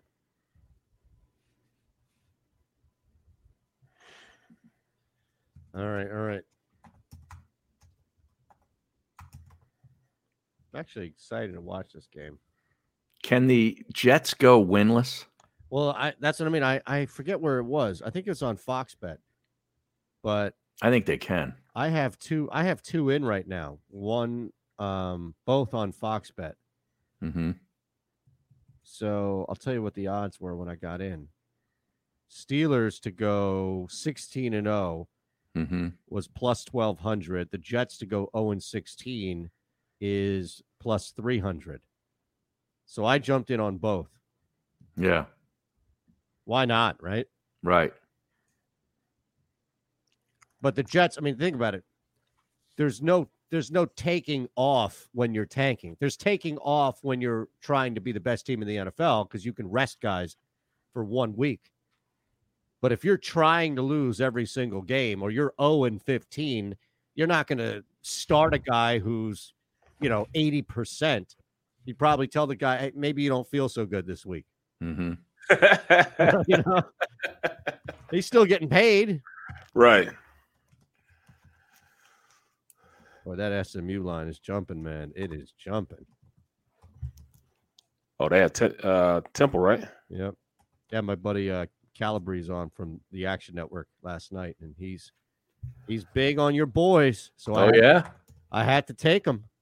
Really? I had to take K-State plus 12. Oh, your boy. Okay, yeah, because he doesn't like Temple, does because Temple's got a lot of COVID issues with their rosters. He's staying away from that game, but he agreed by taking him 17.5, only because it's going to go up. And their best running back, Ramon Davis, just opted out for the rest of the season and is going to transfer. Is that right? What? Yeah, he's a stud. Here we go. This is The Middle on the SportsMap Radio Network. Presented by Rocket Mortgage. Live from the O'Reilly Auto Parts Studios, here's Eitan Shander, Barrett Brooks, and Harry Mays. We were talking about that scenario with Washington and how Washington is the number 2 odds-on favorite now to win the NFC East. But they're also like the 4th team, I would think. And I'm trying to see if there are any futures up on this for finishing. But they're right there in the top 4 as far as finishing with the worst record in the NFL. There's not much difference in the odds between Washington winning the NFC East and Washington finishing as the worst team in the NFL. Mm-hmm. If that doesn't put things into further context about how bad everything is right now in the NFC East, I don't know what to tell you. Now, as far as a scenario, and it's one that you can bet on for sure, it's one that's been out there for a little bit. Clearly, from an odds standpoint, they want you to believe that it's more likely the Jets will go 0-16. But both the Steelers 16-0 at plus 1,200 here in PA and the Jets at plus 300 locally here, both have, I would think, a pretty good likelihood of happening. The Jets, I mean, think about that. The Jets would have to screw it up. Like, how are the Jets going to mess this thing up and win a game? Against who are they going to win the game? Well, I'm looking at their schedule. They've got New England twice, including this week now, right? No way Belichick loses to them. I don't think so either. But then they've got at the Chargers. Chargers find ways to lose games. Yeah, that's Ron's team. And I would love to say that, I'll be rooting for the L.A. Culvers. Don't get me wrong. But, man, you're right. That's a little bit of a nail biter because I just don't trust the Chargers in the fourth quarter. Like, you could see the Chargers up 28-10, right? Mm-hmm. Like 8 minutes left in the third. There's a lot of uncomfortable Charger fans when they're up 18 points in the fourth quarter to anybody. Right. Then they have the Dolphins and the Raiders at home, at Seattle, at the Rams, Browns home, at New England. Yeah, I see an 0-8 record there. Do you think they're going winless? Still, yeah, I would. Yeah, no question. But really, it's the Dolphins. I get it, but even still, the Dolphins are only a 4.5, 5-point favorite this weekend because of their defense. They're not a terrible team. They made the switch at quarterback, but they're not a bad team. Like, they're just there. They're in the middle of the NFL. Right. I don't. They're better than us right now. I'm sorry. I would say the Dolphins are better than us right now. Yeah, I would say that the Eagles are definitely not as good as Miami, although even it's hard to make the argument with quarterbacks because Carson is playing so poorly. The Patriots, they have 2 cracks at the Patriots. Here's the thing. Last 3 games of the season, we talked about this in the first hour with the Steelers. Look at it from the Jets standpoint, right? Mm-hmm. The final 3 games of the season, you're no longer coaching to really win, right? Meaning, you're still calling plays. You're still putting people out there to compete. You're still asking your players to go and play full speed so nobody gets hurt. Right. But this goes back to that Jerry Jones comment yesterday about putting people out there that are pretty much going to ensure that even if they go 100%, they're not good enough to win a football game. Right. They don't have the personnel. Well, what if they fire the coach with like 2 games to go and they get they get a little boost against the Browns because they're playing, they got the coach fired. Right, but they still, there's no lemonade there. There's no lemons there, so you can't make lemonade. I would bet that they go winless. Yeah, which I think also, and think about this because Harry, you raised that good point to Barrett about what happens if Gaze is gone. We've already seen that with other teams where even if they're not winning a game, they're competing. Right, like Atlanta. Yes, and Houston, again, where they're not winning, but at least they look a little different. I would think that solidifies Gase's job. I think Gase is locked in because the Jets don't want to take that chance. The Jets don't want to take the chance of firing up Sam Darnold, that defense, which isn't terrible. That defense is not a bad unit. Right. And giving them some glimpse or glimmer of hope by removing Adam Gase. It's almost like, no. Adam Gase is going to ensure that everybody is miserable every single day coming to work. Therefore, we'll continue to lose. And we'll get the number 1 pick rather than get a little boost, win a game or 2, and then lose the number 1 overall pick to the Giants. Right. That's exactly why Washington is out of this conversation, because Ron Rivera is just not going to allow that to happen. Now, Joe Judge is not Ron Rivera, hasn't been doing it and has that command yet. But did you see what happened? Speaking of which, real quick. Before that, just final thoughts on this. Let's call it right now, right? We're halfway through the NFL season. The Jets are 0-8. Do they win another game? Harry, what say you? I say no. What say you? Yeah, I say no. Lombo. You have them going winless. Barrett, you already hinted at it. You have them going winless? Winless. They're not even going to win a coin toss. I mean, honestly, can you imagine if they win, if they beat New England? Maybe that would be it. All right, now we have to factor this in. Belichick will retire if that happened. Well, no. Hold on a second. Because I think you're right. If he was actually trying, then yes, it would definitely suffer a huge blow to his ego. But what if the Patriots are out of it? The Patriots don't have anything left. There's no fight left in their sails this year. Last game of the season, it's just get me to the offseason. This is done. They're not fighting for any wild card spots. Hoyer's the quarterback. Yeah, something like that. Yeah. But follow me here, though. The Jets have to lose this game in order to secure the number 1 spot and draft Trevor Lawrence. Otherwise, it's maybe the Giants, Atlanta, some other team, right? Jacksonville. Mm-hmm. Wouldn't it be total Belichick to find a way to lose that game to the Jets in order to screw New York over based off of New England having nothing to play for? I mean, it's a perfect scenario for Belichick to find a way to lose that game. So Belichick lays down week 17 just so the Jets don't get Lawrence or Trevor Lawrence. Now, selfishly, wouldn't you want to keep that kid as far away from you as possible in the division? Absolutely. I mean, as a fan, I think that way. I don't know that Belichick really thinks that way, though. Do you? You think he's scared of some quarterback at Clemson playing for the Jets? He's scared. And that's, I agree. That's an overstatement to say that he's scared, but I think it just makes life easier if he has to go up against Sam Darnold for 2 or 3 more years as opposed to Trevor Lawrence. I would think it'd be more of the vendetta side of Belichick rather than him being – like weary or like, man, I don't want the Jets to get him. He's going to be really good. It's just like, I hate the Jets. I want to screw them. Right. Yeah. Right. It wouldn't be fully motivated by not wanting Lawrence. It would be fully motivated by, hey, I have a chance to screw over the Jets. Mm-hmm. Again. Yeah. Hey, I have a shot right now to really crush the Jets right now.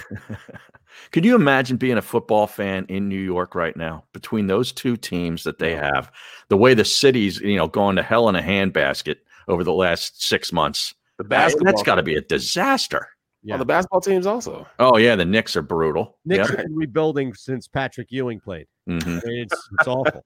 It's awful. Wow. And, you've got the Yankees where it's one of the few justifiable, if you don't win a World Series or if you don't win, it's a failure type mentalities because of what they've set up. Mm-hmm. So even still, like when a team is good and normally would get praise and accolades, they fall short because of the ridiculously high expectations. Now the Met fans are all excited because they got a new owner. Yes. Steve Cohen. Right. Not Steve Cohen from Sirius XM. No. Not yet. He's not in that tax bracket yet. This is bazillionaire Steve Cohen. Yeah, absolutely right. So we'll hit fake news coming up in 5 minutes, but I wanted to mention that thing just as far as the Jets were concerned and see where we are and standing on that as far as if anybody thought that there would be a win. And outside of that last game of the season, I really don't know how they get that victory at all. So that's a pretty safe bet at plus 300, you would think. Mm-hmm. Just kind of no question. I mean, I can imagine being a Jets fan. I mean, their fanhood is probably beat down worse than Cleveland's. At least Cleveland's been competing for a little bit. Mm-hmm. The Jets have, oh my goodness. I mean, you had a butt fumbler. You've had you've had everything in. I mean, come on now. I mean, you guys saw what Rich Kotite did here, and they still brought up there and signed him. Mm-hmm. Yep. Yeah. Isn't that crazy? Look, man, this is kind of the reality of just how bad things are across the board. Oh, so I wanted to mention this before we break, and it was about the dysfunction in the NFC East because the Giants have, Washington is just assumed because of the owner that they're chaos. Even when there's not chaos, it's just assumed that there's chaos. We're just not hearing about it. Dallas has been, rightfully so, the focus of all of our attention. The Eagles continue to give out dysfunction. Carson Wentz named the most disappointing quarterback in the NFL. So there's a lot there. But I missed this until it happened, or at least it came out, where Golden Tate, did you see this about Golden Tate? Yeah, his wife. Didn't his wife go crazy on Instagram? Well, she went crazy after he went crazy for not getting the football thrown to him. Right. When he caught the touchdown the other night, he said, "Throw me the damn ball." Yeah. Well, he was doing that on the field throughout the game when he wasn't getting thrown to. Okay. So you could see it. And somebody on Twitter put up a couple of clips where Jones wasn't even looking at him through the football. And then there is Golden Tate, like jumping up and down, like, I'm open, throw me the damn ball. Yeah. Remember when he was with the Eagles for that half a season after the deadline when they made the move, and the offensive coordinator, I think it was Groh, said that, hey, we're having a tough time fitting him into the offense. Right. He didn't get the ball here either. No, they didn't know how to use him. Right. Now, to be fair to Tate, when he actually did get the ball, it was a pretty big play that he made. Mm-hmm. But he was removed. He had to sit out. He was removed from practice because of the multiple on-field meltdowns on Sunday. Joe Judge told the dude, just stay home.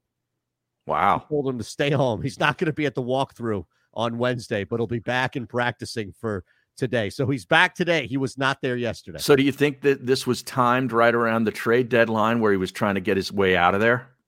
Maybe. Yeah. I can't blame the guy if he's trying to get the hell out. You see what he did against us. He legitimately was open a good major part of the game. Mm-hmm. He just couldn't get the ball to him. I'd be mad too. I'd be pissed also. It's wild, right? Yeah, you're right. You would be. I mean, how could you not be? He's wide open most of the time, at least. And that team stinks. So you think, at least if you're going to be bad, be part of it and not just be out there like Amari Cooper was in that Cowboys game this past Sunday. Coming up. Yeah, brutal. Sorry.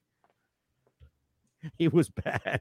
He just didn't get the football thrown to him. Did he have any targets?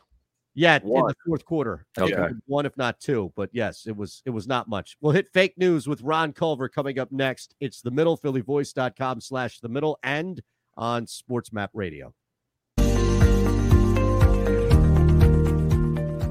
The philosophy that guides my work as an attorney is, number one, that we are in place of a position of trust. And that trust provides a certain obligation upon us that we must fulfill for each and every client. That a client just simply isn't another number. While we may have many cases here, the client only has one. And they deserve the utmost attention, information, and a full and candid relay of the aspects of their litigation, and for us to be available for questions. We understand that the questions involved in litigation go beyond the case. The clients often have many challenges that they have to face as a result of the incident that led them to us. And we must first and foremost appreciate that and make sure that we're there to help throughout not only the case, but also throughout the client's life. The middle. This story that Barrett told in the break is ridiculous.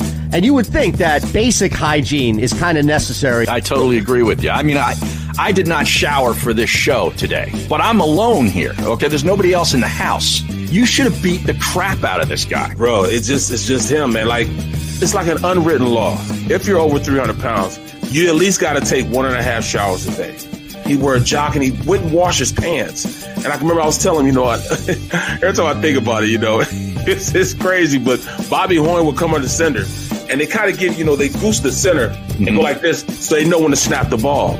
He smelled the back of his hand. He said, yo, bro. He went to Ray Rose, hey, coach, you got to do something. Ray's like, what are you talking about? Man, smell the back of my hand. You got to tell Everett he's got to go take a shower. Wow. Come on, man. The Middle with Eitan Shanders, Barrett Brooks, and Harry Mays. Weekdays from 11 a.m. to 1 p.m. Eastern. Back in a minute. Hey, Eitan. Yeah. I just got all these new followers, right, according to Twitter. And then I looked at my account. It's still the same place where it's been for the last 3 weeks, 41,150. It doesn't move. No, it's I'm telling you, so it's being monitored and then capped. Mm-hmm. So it's just bizarre how they're doing that. But yeah, I was in that same boat where the count wasn't moving at all. No. If anything, it moves down. Like you get more followers, you can see so-and-so followed you, so-and-so followed you. But then you look at your number and it's less than what it was. Right. Yeah. No, the capping of it is insane. What a joke this freaking social media is. Yeah, because there's no. I only have 15,000 followers, man. I'm not on here enough.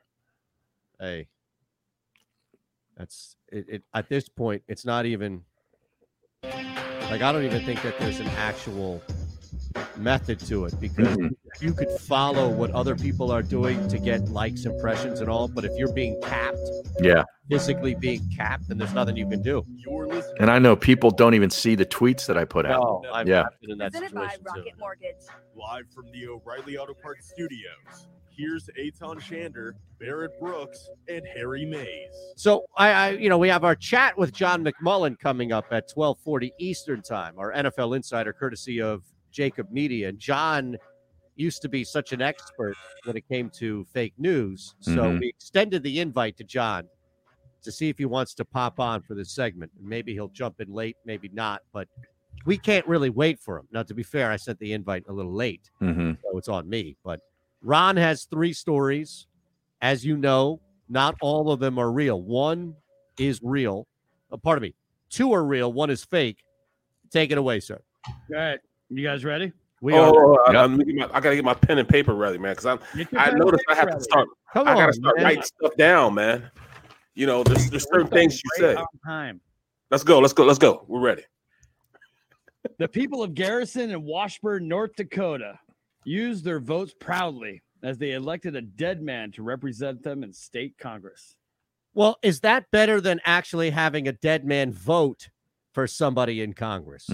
That happened too. Yeah, both are happening right now as we speak. So this is where? Wisconsin? North Dakota. North Dakota. Did they think that nobody would notice because it's North Dakota? Maybe. People knew he was dead. Still voted him in over whoever he was running against. Boy, how bad do you have to be to lose to somebody who's dead? Right. It says a lot about the opponent, doesn't it? That people would rather vote in a dead guy who's 6 feet under than vote for you. Right. And here's another thing, too. Nobody else wanted that either. Nobody wanted that job because all you would need to be is literally somebody else. You would need to have, think about it. All you would need to do to win that election, have a pulse. Exactly. Yeah. Exactly right. Have a pulse and put your name on the ballot and you're in. A dead person beat out the live living person, so that living person couldn't win it. The dead person isn't even alive, so they couldn't sit. All you would need, as Harry said, would be a pulse. Now, that's clearly believable, right? Any issues with that story before we move on? No, I'm tending to believe that story. Me too. Yeah. Story number 2. Despite being accused of being a sexual predator and having to apologize for making a racist statement last month, Madison Cawthorn was still able to win his election to Congress. Now, is this the 25-year-old young man in the wheelchair? I have no idea. Where was the statement made? What state? What was the statement? I don't know what the statement No, was. where? Oh, I think on social media. Okay. Can you do me a favor?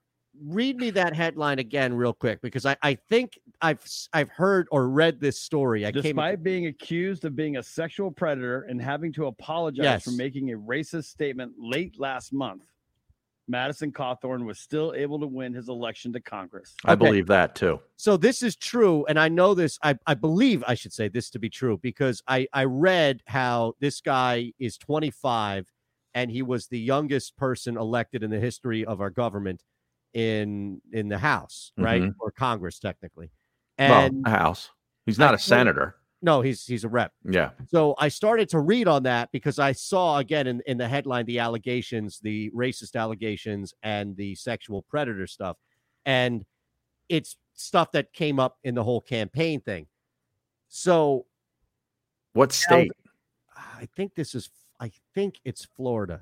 I think it's Florida, but now I can't remember. Just always want to blame Florida. Yeah, I do. But I remember being like, oh, my goodness, what's going on here? 25. I mean, come on. Everybody ripping AOC for being 29, and this kid is 25. And then I looked, and I was like, oh, man, well, he's in a wheelchair. And then I looked again, and it was like, wow, there's some pretty serious allegations. Now, some of that stuff is just campaign slander. Some other stuff is, he admitted to it, so who knows. But all of I'm saying is that I believe, just so you guys know, I believe this story to be true. Because you heard it before? Because I read it, and I want to say that's what I read. was that this is the name of the young man, 25 years old. Again, I've been wrong 50 times a week on this show, but I'm trying to give you a little bit of an edge here, Barry. Right. I would tend to believe the story anyway. Still, man. All right. Story number 3. A Florida man was able to get elected to his state assembly simply by his name. He literally did nothing to campaign for his position. Here we are in Florida again. Well, what's his name? Or is that given away? No, Jeff Davis. Who's the most famous Jeff Davis there is? I thought maybe it would be like, not Seth Davis. No, Jeff Johnson. Jeff Johnson, not John Johnson. No, not John Johnson. Not Jeff Dustin Johnson. No. All election stories. Yeah. I had a little bit of fun with it today. Sometimes I do this, you guys. You got to be. Oh, yeah. He has a theme. Sometimes I theme it up. Mm-hmm. Okay. So I think we're down to story 1 and 3. I think we'll use the 50-50 on that. I'm going to bet money that story 2 is true, unless Ron added some crazy technicality. I don't do that. You always say I do that, and I never do that. I'm going to say story 3 is the fake news. All right. Why? Well, because the other story in story 1 is in North Dakota, and I would think that they would have no issue voting for some dead old like cowboy up there. You know? So, I'm going to go 3. John Johnson or whatever his name is. Jeff Johnson. Jeff Johnson. I'm going to say that's false. Fake news. Okay. Barrett? I'm going to go with the sexual predator. Because I'm telling you, I read that story. No. And he's a racist. I mean, that's just double trouble. That's just double getting his ass whooped if I see him. You know, I mean, these are allegations, Barrett. This is just allegations. Yeah, I'm gonna go with 2. Yeah. All right, I'm telling you, man. Like, I'm trying to help you out here. I'm trying to let you know that I've read this story, and that's how I know about the allegations, and I know about the guy. You think that's just a random detail that you attribute to somebody? Oh, he happens or she happens to be in a wheelchair. Like, that's something that jumped out at me. Well, so, how's he? He's in a wheelchair. Yeah, well, he was elected as an official, but the thing is that when I click on the story, because I saw the headline and I clicked on the story, and there's a huge, giant, fat picture of him sitting in his chair, smiling that they just won. So I was reading down, and that's why I connected it. 25 years old, young man, youngest to be in the House, and he clearly is in a chair, and all the allegations that came during the campaign. Man, this is tough. I like where Harry's going, but see, again, story 3, that name, I'm hung up on the name. I'm hung up on how normal and just easy to believe that name is. You said story 3 is fake, correct? That's what I went with. Yeah. You gonna mush me again? Yeah, my gut says 1. My gut says 1. I say story 1. Barrett says story 2. Harry says story 3. Ron, what's fake? And the winner goes to Harry. I told you, Barrett. See? That's what I'm most disappointed about, is that you wouldn't listen to me, man. I told you I read that story. Here we go real quick. Story 1 and 2 are both true. Story number 3 is actually the plot for the Eddie Murphy film, The Distinguished Gentleman. John McMullen next. That's great, man. I love it. Good work, Culver. Oh, goodness. The middle. This story that Barrett told in the break is ridiculous. And you would think that basic hygiene is kind of necessary. I totally agree with you. I mean, I did not shower for this show today, but I'm alone here. Okay, there's nobody else in the house. You should have beat the crap out of this guy. Bro, it's just him, man. Like, it's like an unwritten law. If you're over 300 pounds, you at least got to take 1.5 showers a day. He wore a jock and he wouldn't wash his pants. And I can remember I was telling him, every time I think about it, it's crazy. But Bobby Hoyne would come on the center and they kind of give, they goose the center and go like this so they know when to snap the ball. He smelled the back of his hand He said, yo, bro. He went to Ray Rose. Hey, coach, you got to do something. Ray's like, what are you talking about? Man, smell the back of my hand. You got to tell Everett he's got to go take a shower. Wow. Come on, man. The Middle with Eitan Shander, Barrett Brooks, and Harry Mays. Weekdays from 11 a.m. to 1 p.m. Eastern. The philosophy that guides my work as an attorney is, number one, that we are in place of a position of trust. And that trust provides a certain obligation upon us that we must fulfill for each and every client. That a client just simply isn't another number. While we may have many cases here, the client only has one.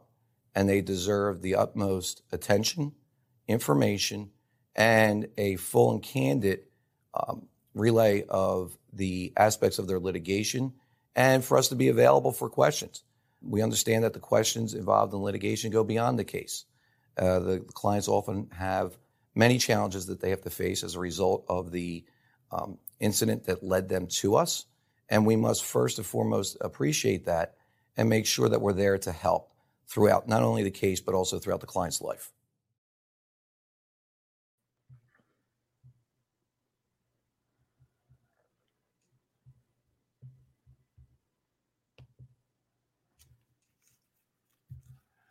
I can't believe they have a pervert and a racist.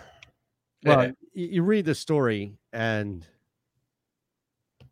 it's a lot of it. It was like they were going back and forth. They were both being accused of being racist, and it was the one thing was the predator thing, where he kind of just like, well, sorry, sorry, yeah.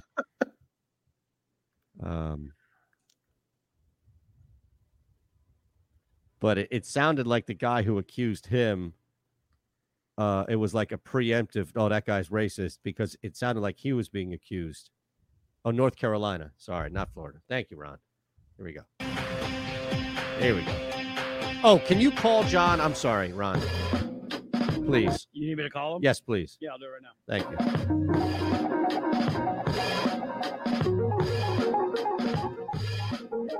This is The Middle on the SportsMap Radio. I'll let you know when he's on.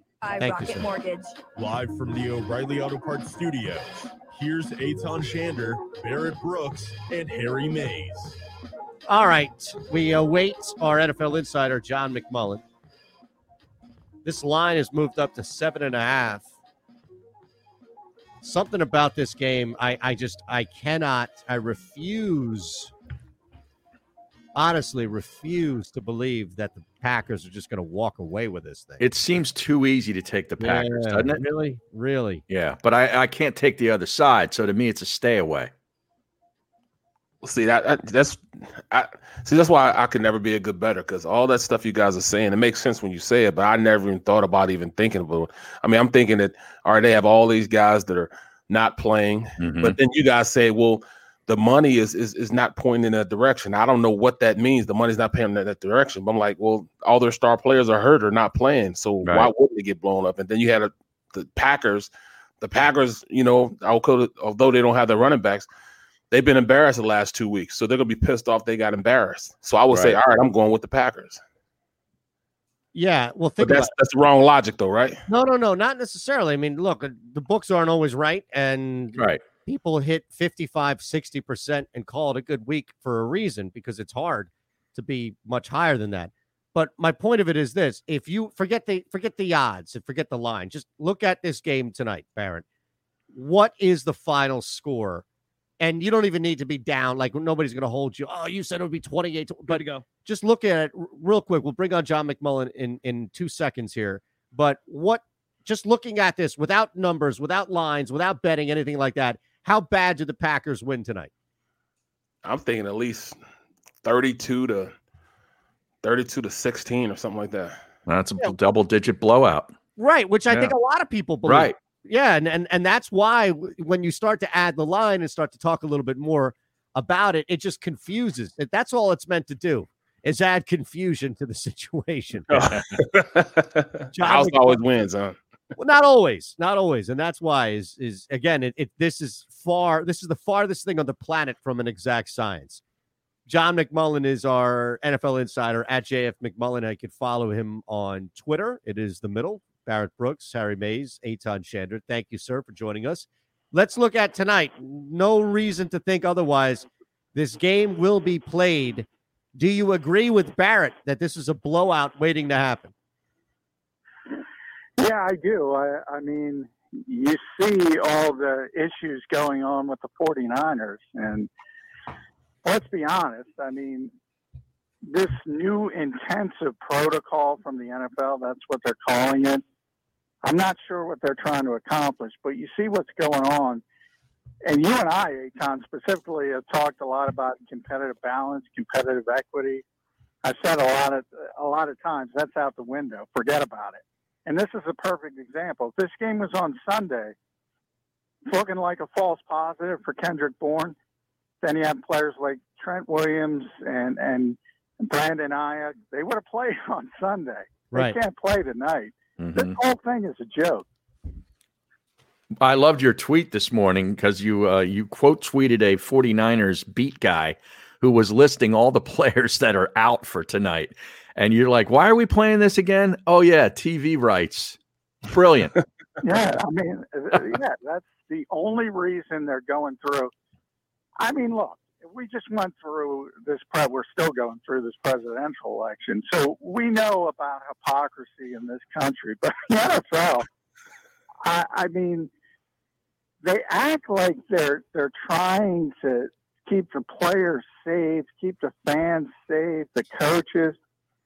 No, it's a PR hurdle they feel they have to go through. But at the back end of it, they want those TV rights. So they're going to play these games come hell or high water. Well, considering the fact that they benched their quarterback, but he's hurt now, but, the 49ers, but, looking forward at Green Bay and, how A-Rod hadn't played as well. I mean, that's just going to double, his animosity, go out and make sure there's no question who's the better team. And that's why I think it's going to be more than a double-digit win. I mean, where are you thinking as far as, A-Rod, his game, and how they're going to go about winning it, especially with no running backs? Yeah, I think Aaron's a little bit upset. Hey, you go all the way back to the draft. He wanted a wide receiver. They drafted his heir apparent, which doesn't make any sense for a team that should be a Super Bowl contender. Then you're looking at the trade deadline. They were talking about Will Fuller, who's a Philly native, and it would be a great speed threat. And they didn't get that done. So I think, if you look at the larger picture, I think Aaron played pretty darn well against Minnesota last week. It just happened to be a Dalvin Cook game. In the way he's performed all season with the receivers he has, which isn't much outside of Devontae Adams, I think he should be in the MVP conversation. Obviously, Russell Wilson's at the top and Patrick Mahomes, but Rodgers has been every bit as good. He's been great this season. And, yeah, he's going to – I mean, that's a team that's crippled by injuries, by COVID, by everything else. I don't see any way the 49ers even put up a fight. Well, this thing just came down a couple of minutes ago. Bourne's test that came back positive Wednesday was negative today. And according to Adam Schefter, John, there have been 104 instances this season of a positive one day and a negative the next. And it has been proven positive 101 of the 104 times with further testing. So the chronology, as we know, is already problematic. And then you add this, there's just back to what you were saying about how easy it is for them to do this for PR/TV money. It doesn't even look like the plan that they're implementing is even working from a high percentage standpoint. No, not at all. And maybe the better example of that is Matthew Stafford, who, because of the timing this week, and obviously that's starting quarterback, but they play on Sunday. Now, he didn't test positive, but he's in the intensive protocol because he was around somebody who tested positive. So he can't practice all week. But if everything goes to plan, he can play on Sunday after not having a week of preparation. Which, again, if you think about the larger picture, this league isn't concerned about getting prepared for these games, what the product looks like, nothing. Just get it out on the field, dress it up so you can get the check. And by the way, the NFLPA is part of that as well, because that's the reason they're not fighting any of this, because everybody wants that money. So it is both sides. But it's clear that the health and safety of the people involved is far secondary to the public relations part of this. Yeah, I totally agree with you. All right, John, let's get it to the Eagles here, because we were talking about this for a good portion of the show. Their adjusted win total was moved from 9.5, where it began the season, to 6.5. They currently sit at 3 wins, and we were looking through this schedule, and it is no lock to get to 7. What do you think about that number, and do you think they surpass? Do you think they get to at least 7 wins? I do think they'll get to the over, for the reason I think they're going to run the table in the NFC East. And that's 3. That's 3, yeah. And then you just got to get one more. Right. And there's going to be games. Look, Cleveland's a better team. Arizona's a better team. But remember, the Eagles are going to get back Zach Ertz. They're going to get back Miles Sanders. Hopefully Lane Johnson's ankle issues and knee issues can calm down to where he's out there more consistently. And at that point, they're an average team at least. And I think they can steal one of those games. So I do think it's more likely you're going to get a 7 or 8 win NFC East champion, which is ugly. But I think that ugly team is going to be the Eagles. Speaking of ugly, our quarterback play was, sometimes it looks ugly, sometimes it looks, phenomenal. Who is Carson at this point? It seems like the older he gets, the worse he's getting, or he'll play one quarter, be lights out, and then he'll play 2 quarters like he's a rookie quarterback, and then he'll play the last quarter when he's playing hero ball and play like he's an all-star. Who is Carson, in your eyes right now? I think that's what he is. I think he's helter-skelter. I was looking at some of the outside observers. A lot of people don't like Pro Football Focus. They have him, I think, graded 31 out of 36. And the only people he's ahead of are guys like Sam Darnold and Dwayne Haskins, who's been benched, backups like Nick Mullins and Andy Dalton. And I said, if you want to look at Football Outsiders, they say he's the worst starting quarterback besides Sam Darnold. So that's how he's played. He has more turnover-worthy plays, as they call them, than anybody else in the NFL. And number 2 is 10 under him. That's how bad it's been. And it's funny you use that term, Barrett, hero football, because I'm writing something for Sports Illustrated today, and that's the exact term I use. If you go back to December of last season, when it was Greg Ward and Boston Scott and Josh Perkins and Deontay Burnett, Carson Wentz was just being a game manager. People hate that terminology, but that's where we are. He's got to turn back into that and stop trying to be Brett Favre. He's not Brett Favre. He's not. No. John, as you look around this weekend, knowing that the Eagles are off, and it's a nice rest for all of us that we don't have anything really to bitch and moan and complain about, which home dog has a better shot of winning? I don't worry. Forget about the spread or anything. Just winning. Who has a better shot of beating the favorite coming to town? Is it Buffalo hosting Seattle or Indy hosting the Ravens? Well, I think it's Indy because I really like their defense. Yeah, I just like the way they're playing on the defensive side of the football. And if you're in the game, you can win the game. So I'm not saying by any stretch of the imagination Buffalo can't win either, but I think it's more consistent if you can play good defense.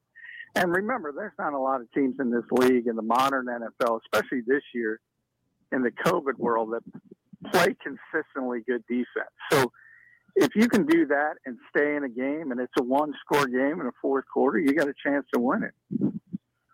Awesome, John. Look, we appreciate it, man. We're running out of time, so thank you as always. We'll chat on Tuesday. Enjoy the weekend. Enjoy the bye week.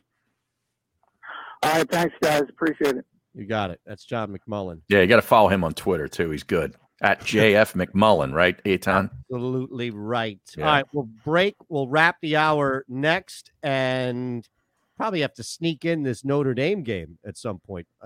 Do we have time on a football Friday? I think we do. All right. Well, Yeah, we'll next. Go ahead. Go ahead. Get it out. Go ahead. I insist. All right. PhillyVoice.com/the middle. And, of course, you can watch and listen on SportsMap Radio.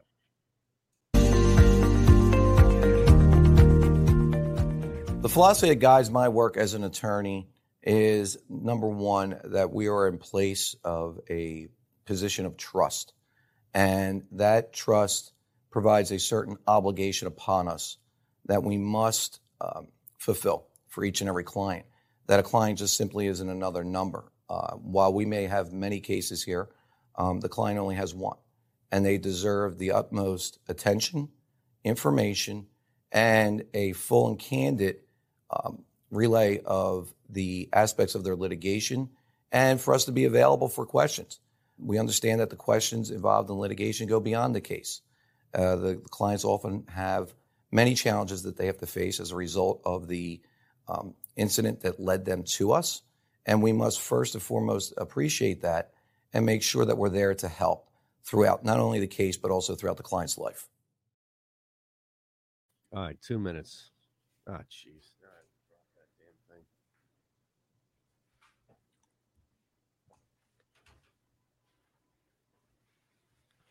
Probably like 20 seconds now. 56, 10. 6:10. Say what now? No, I'm just trying to figure out when we're back.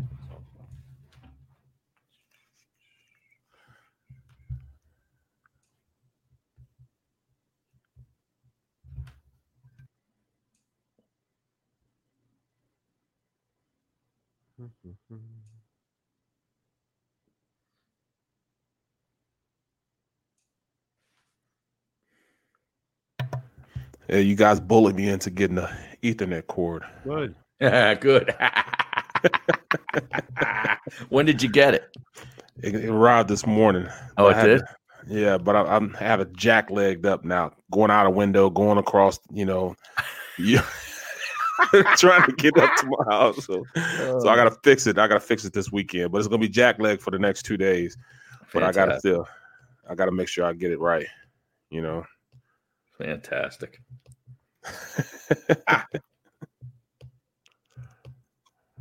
What you do.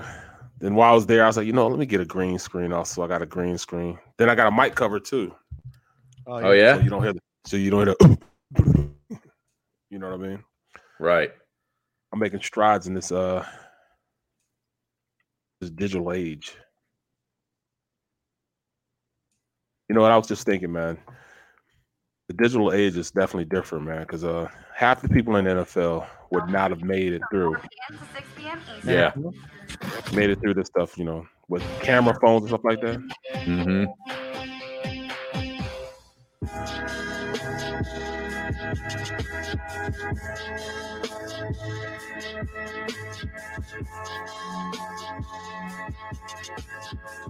You are listening to The Middle on the SportsMap Radio Network. Presented by Rocket Mortgage.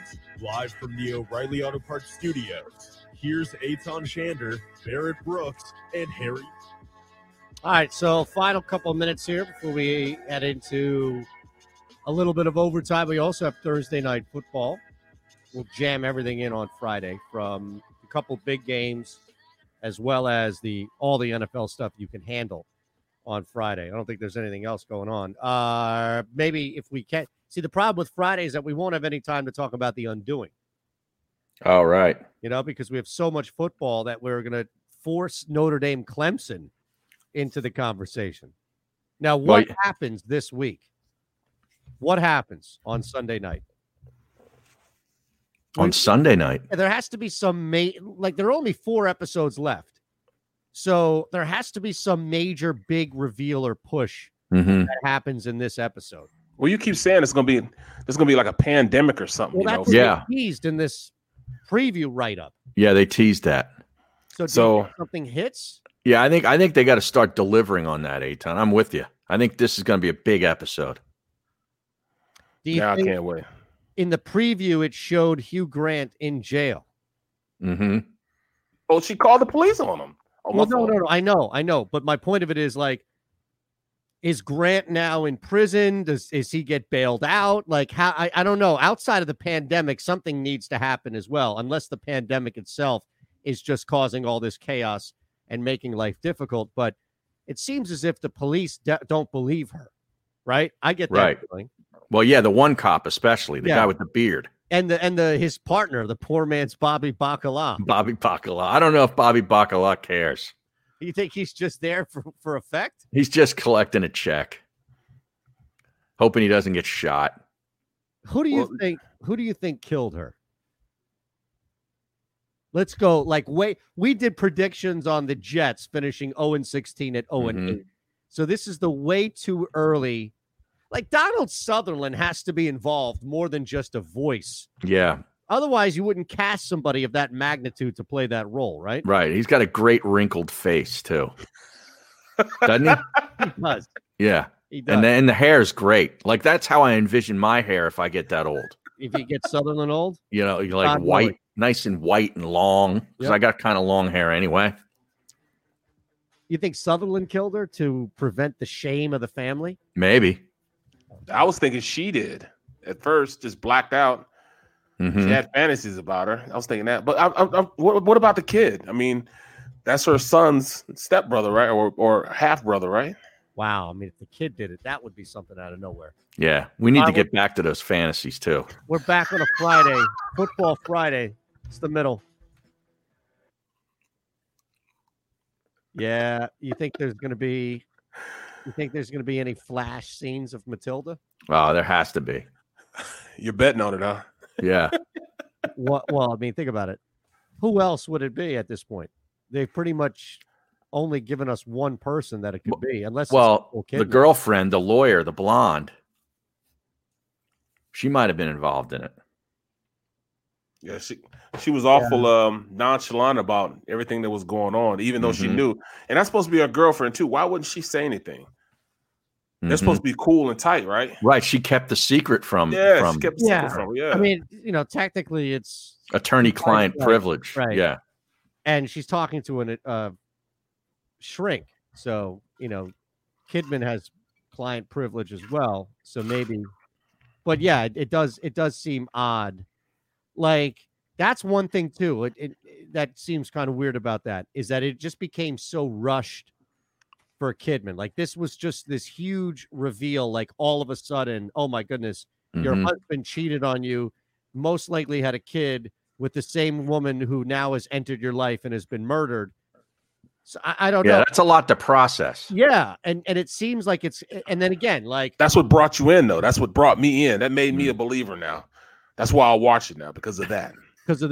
But even still, like what you said though, Barrett, just now, and this is where I'll defer to you on it, is even to that regard of everything happening so fast, it does kind of open up the door of, well, everybody around you knew about something. Why didn't you? Maybe she did. Right.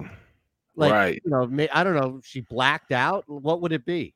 Well, I mean, everybody knew. So, I mean, all her girlfriends are laughing at her. And if she didn't know, she probably went through some kind of psychosis. And, you know what I'm saying? She was already dreaming about her anyways. You know what I mean? So, went through a psychosis episode. She just kissed her. And all of a sudden, bam. All she knows is this. It's finally going to come back to her. That would be something. I don't know that I'm going to see the episode on Sunday night, though. No, that's fine. You don't. This Tampa Bay New Orleans game with AB coming in is pretty good. No, I gotta watch that. Yeah, I'll check you guys on.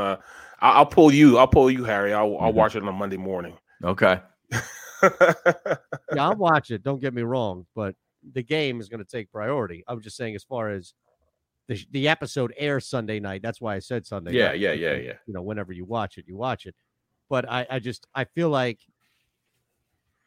you really, how many suspects do you have? You have Kidman, you have Hugh Grant, and again, it's almost now they've set it up to where if it's Hugh Grant, aren't you a little disappointed?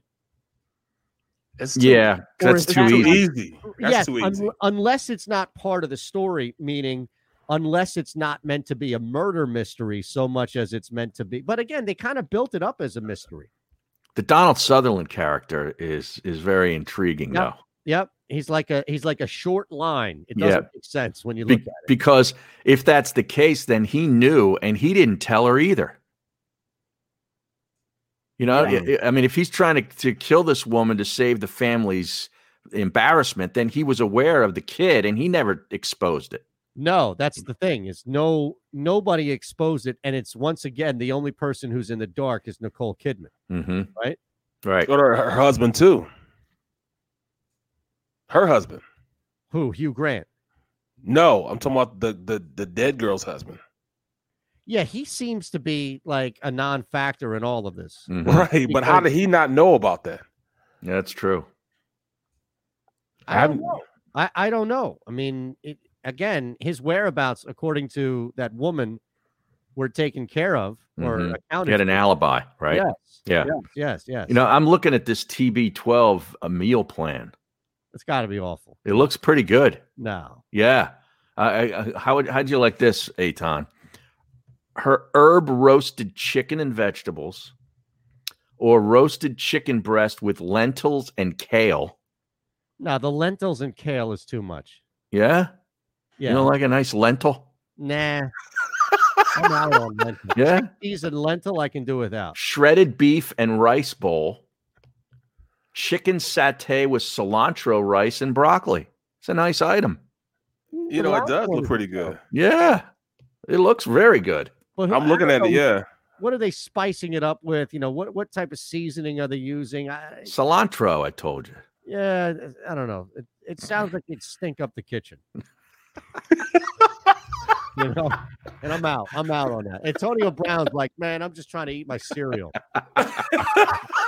You know, you've got some like, what is it? Those huge eggs that are really hard to get, like not pterodactyl eggs, but they're that, right? What?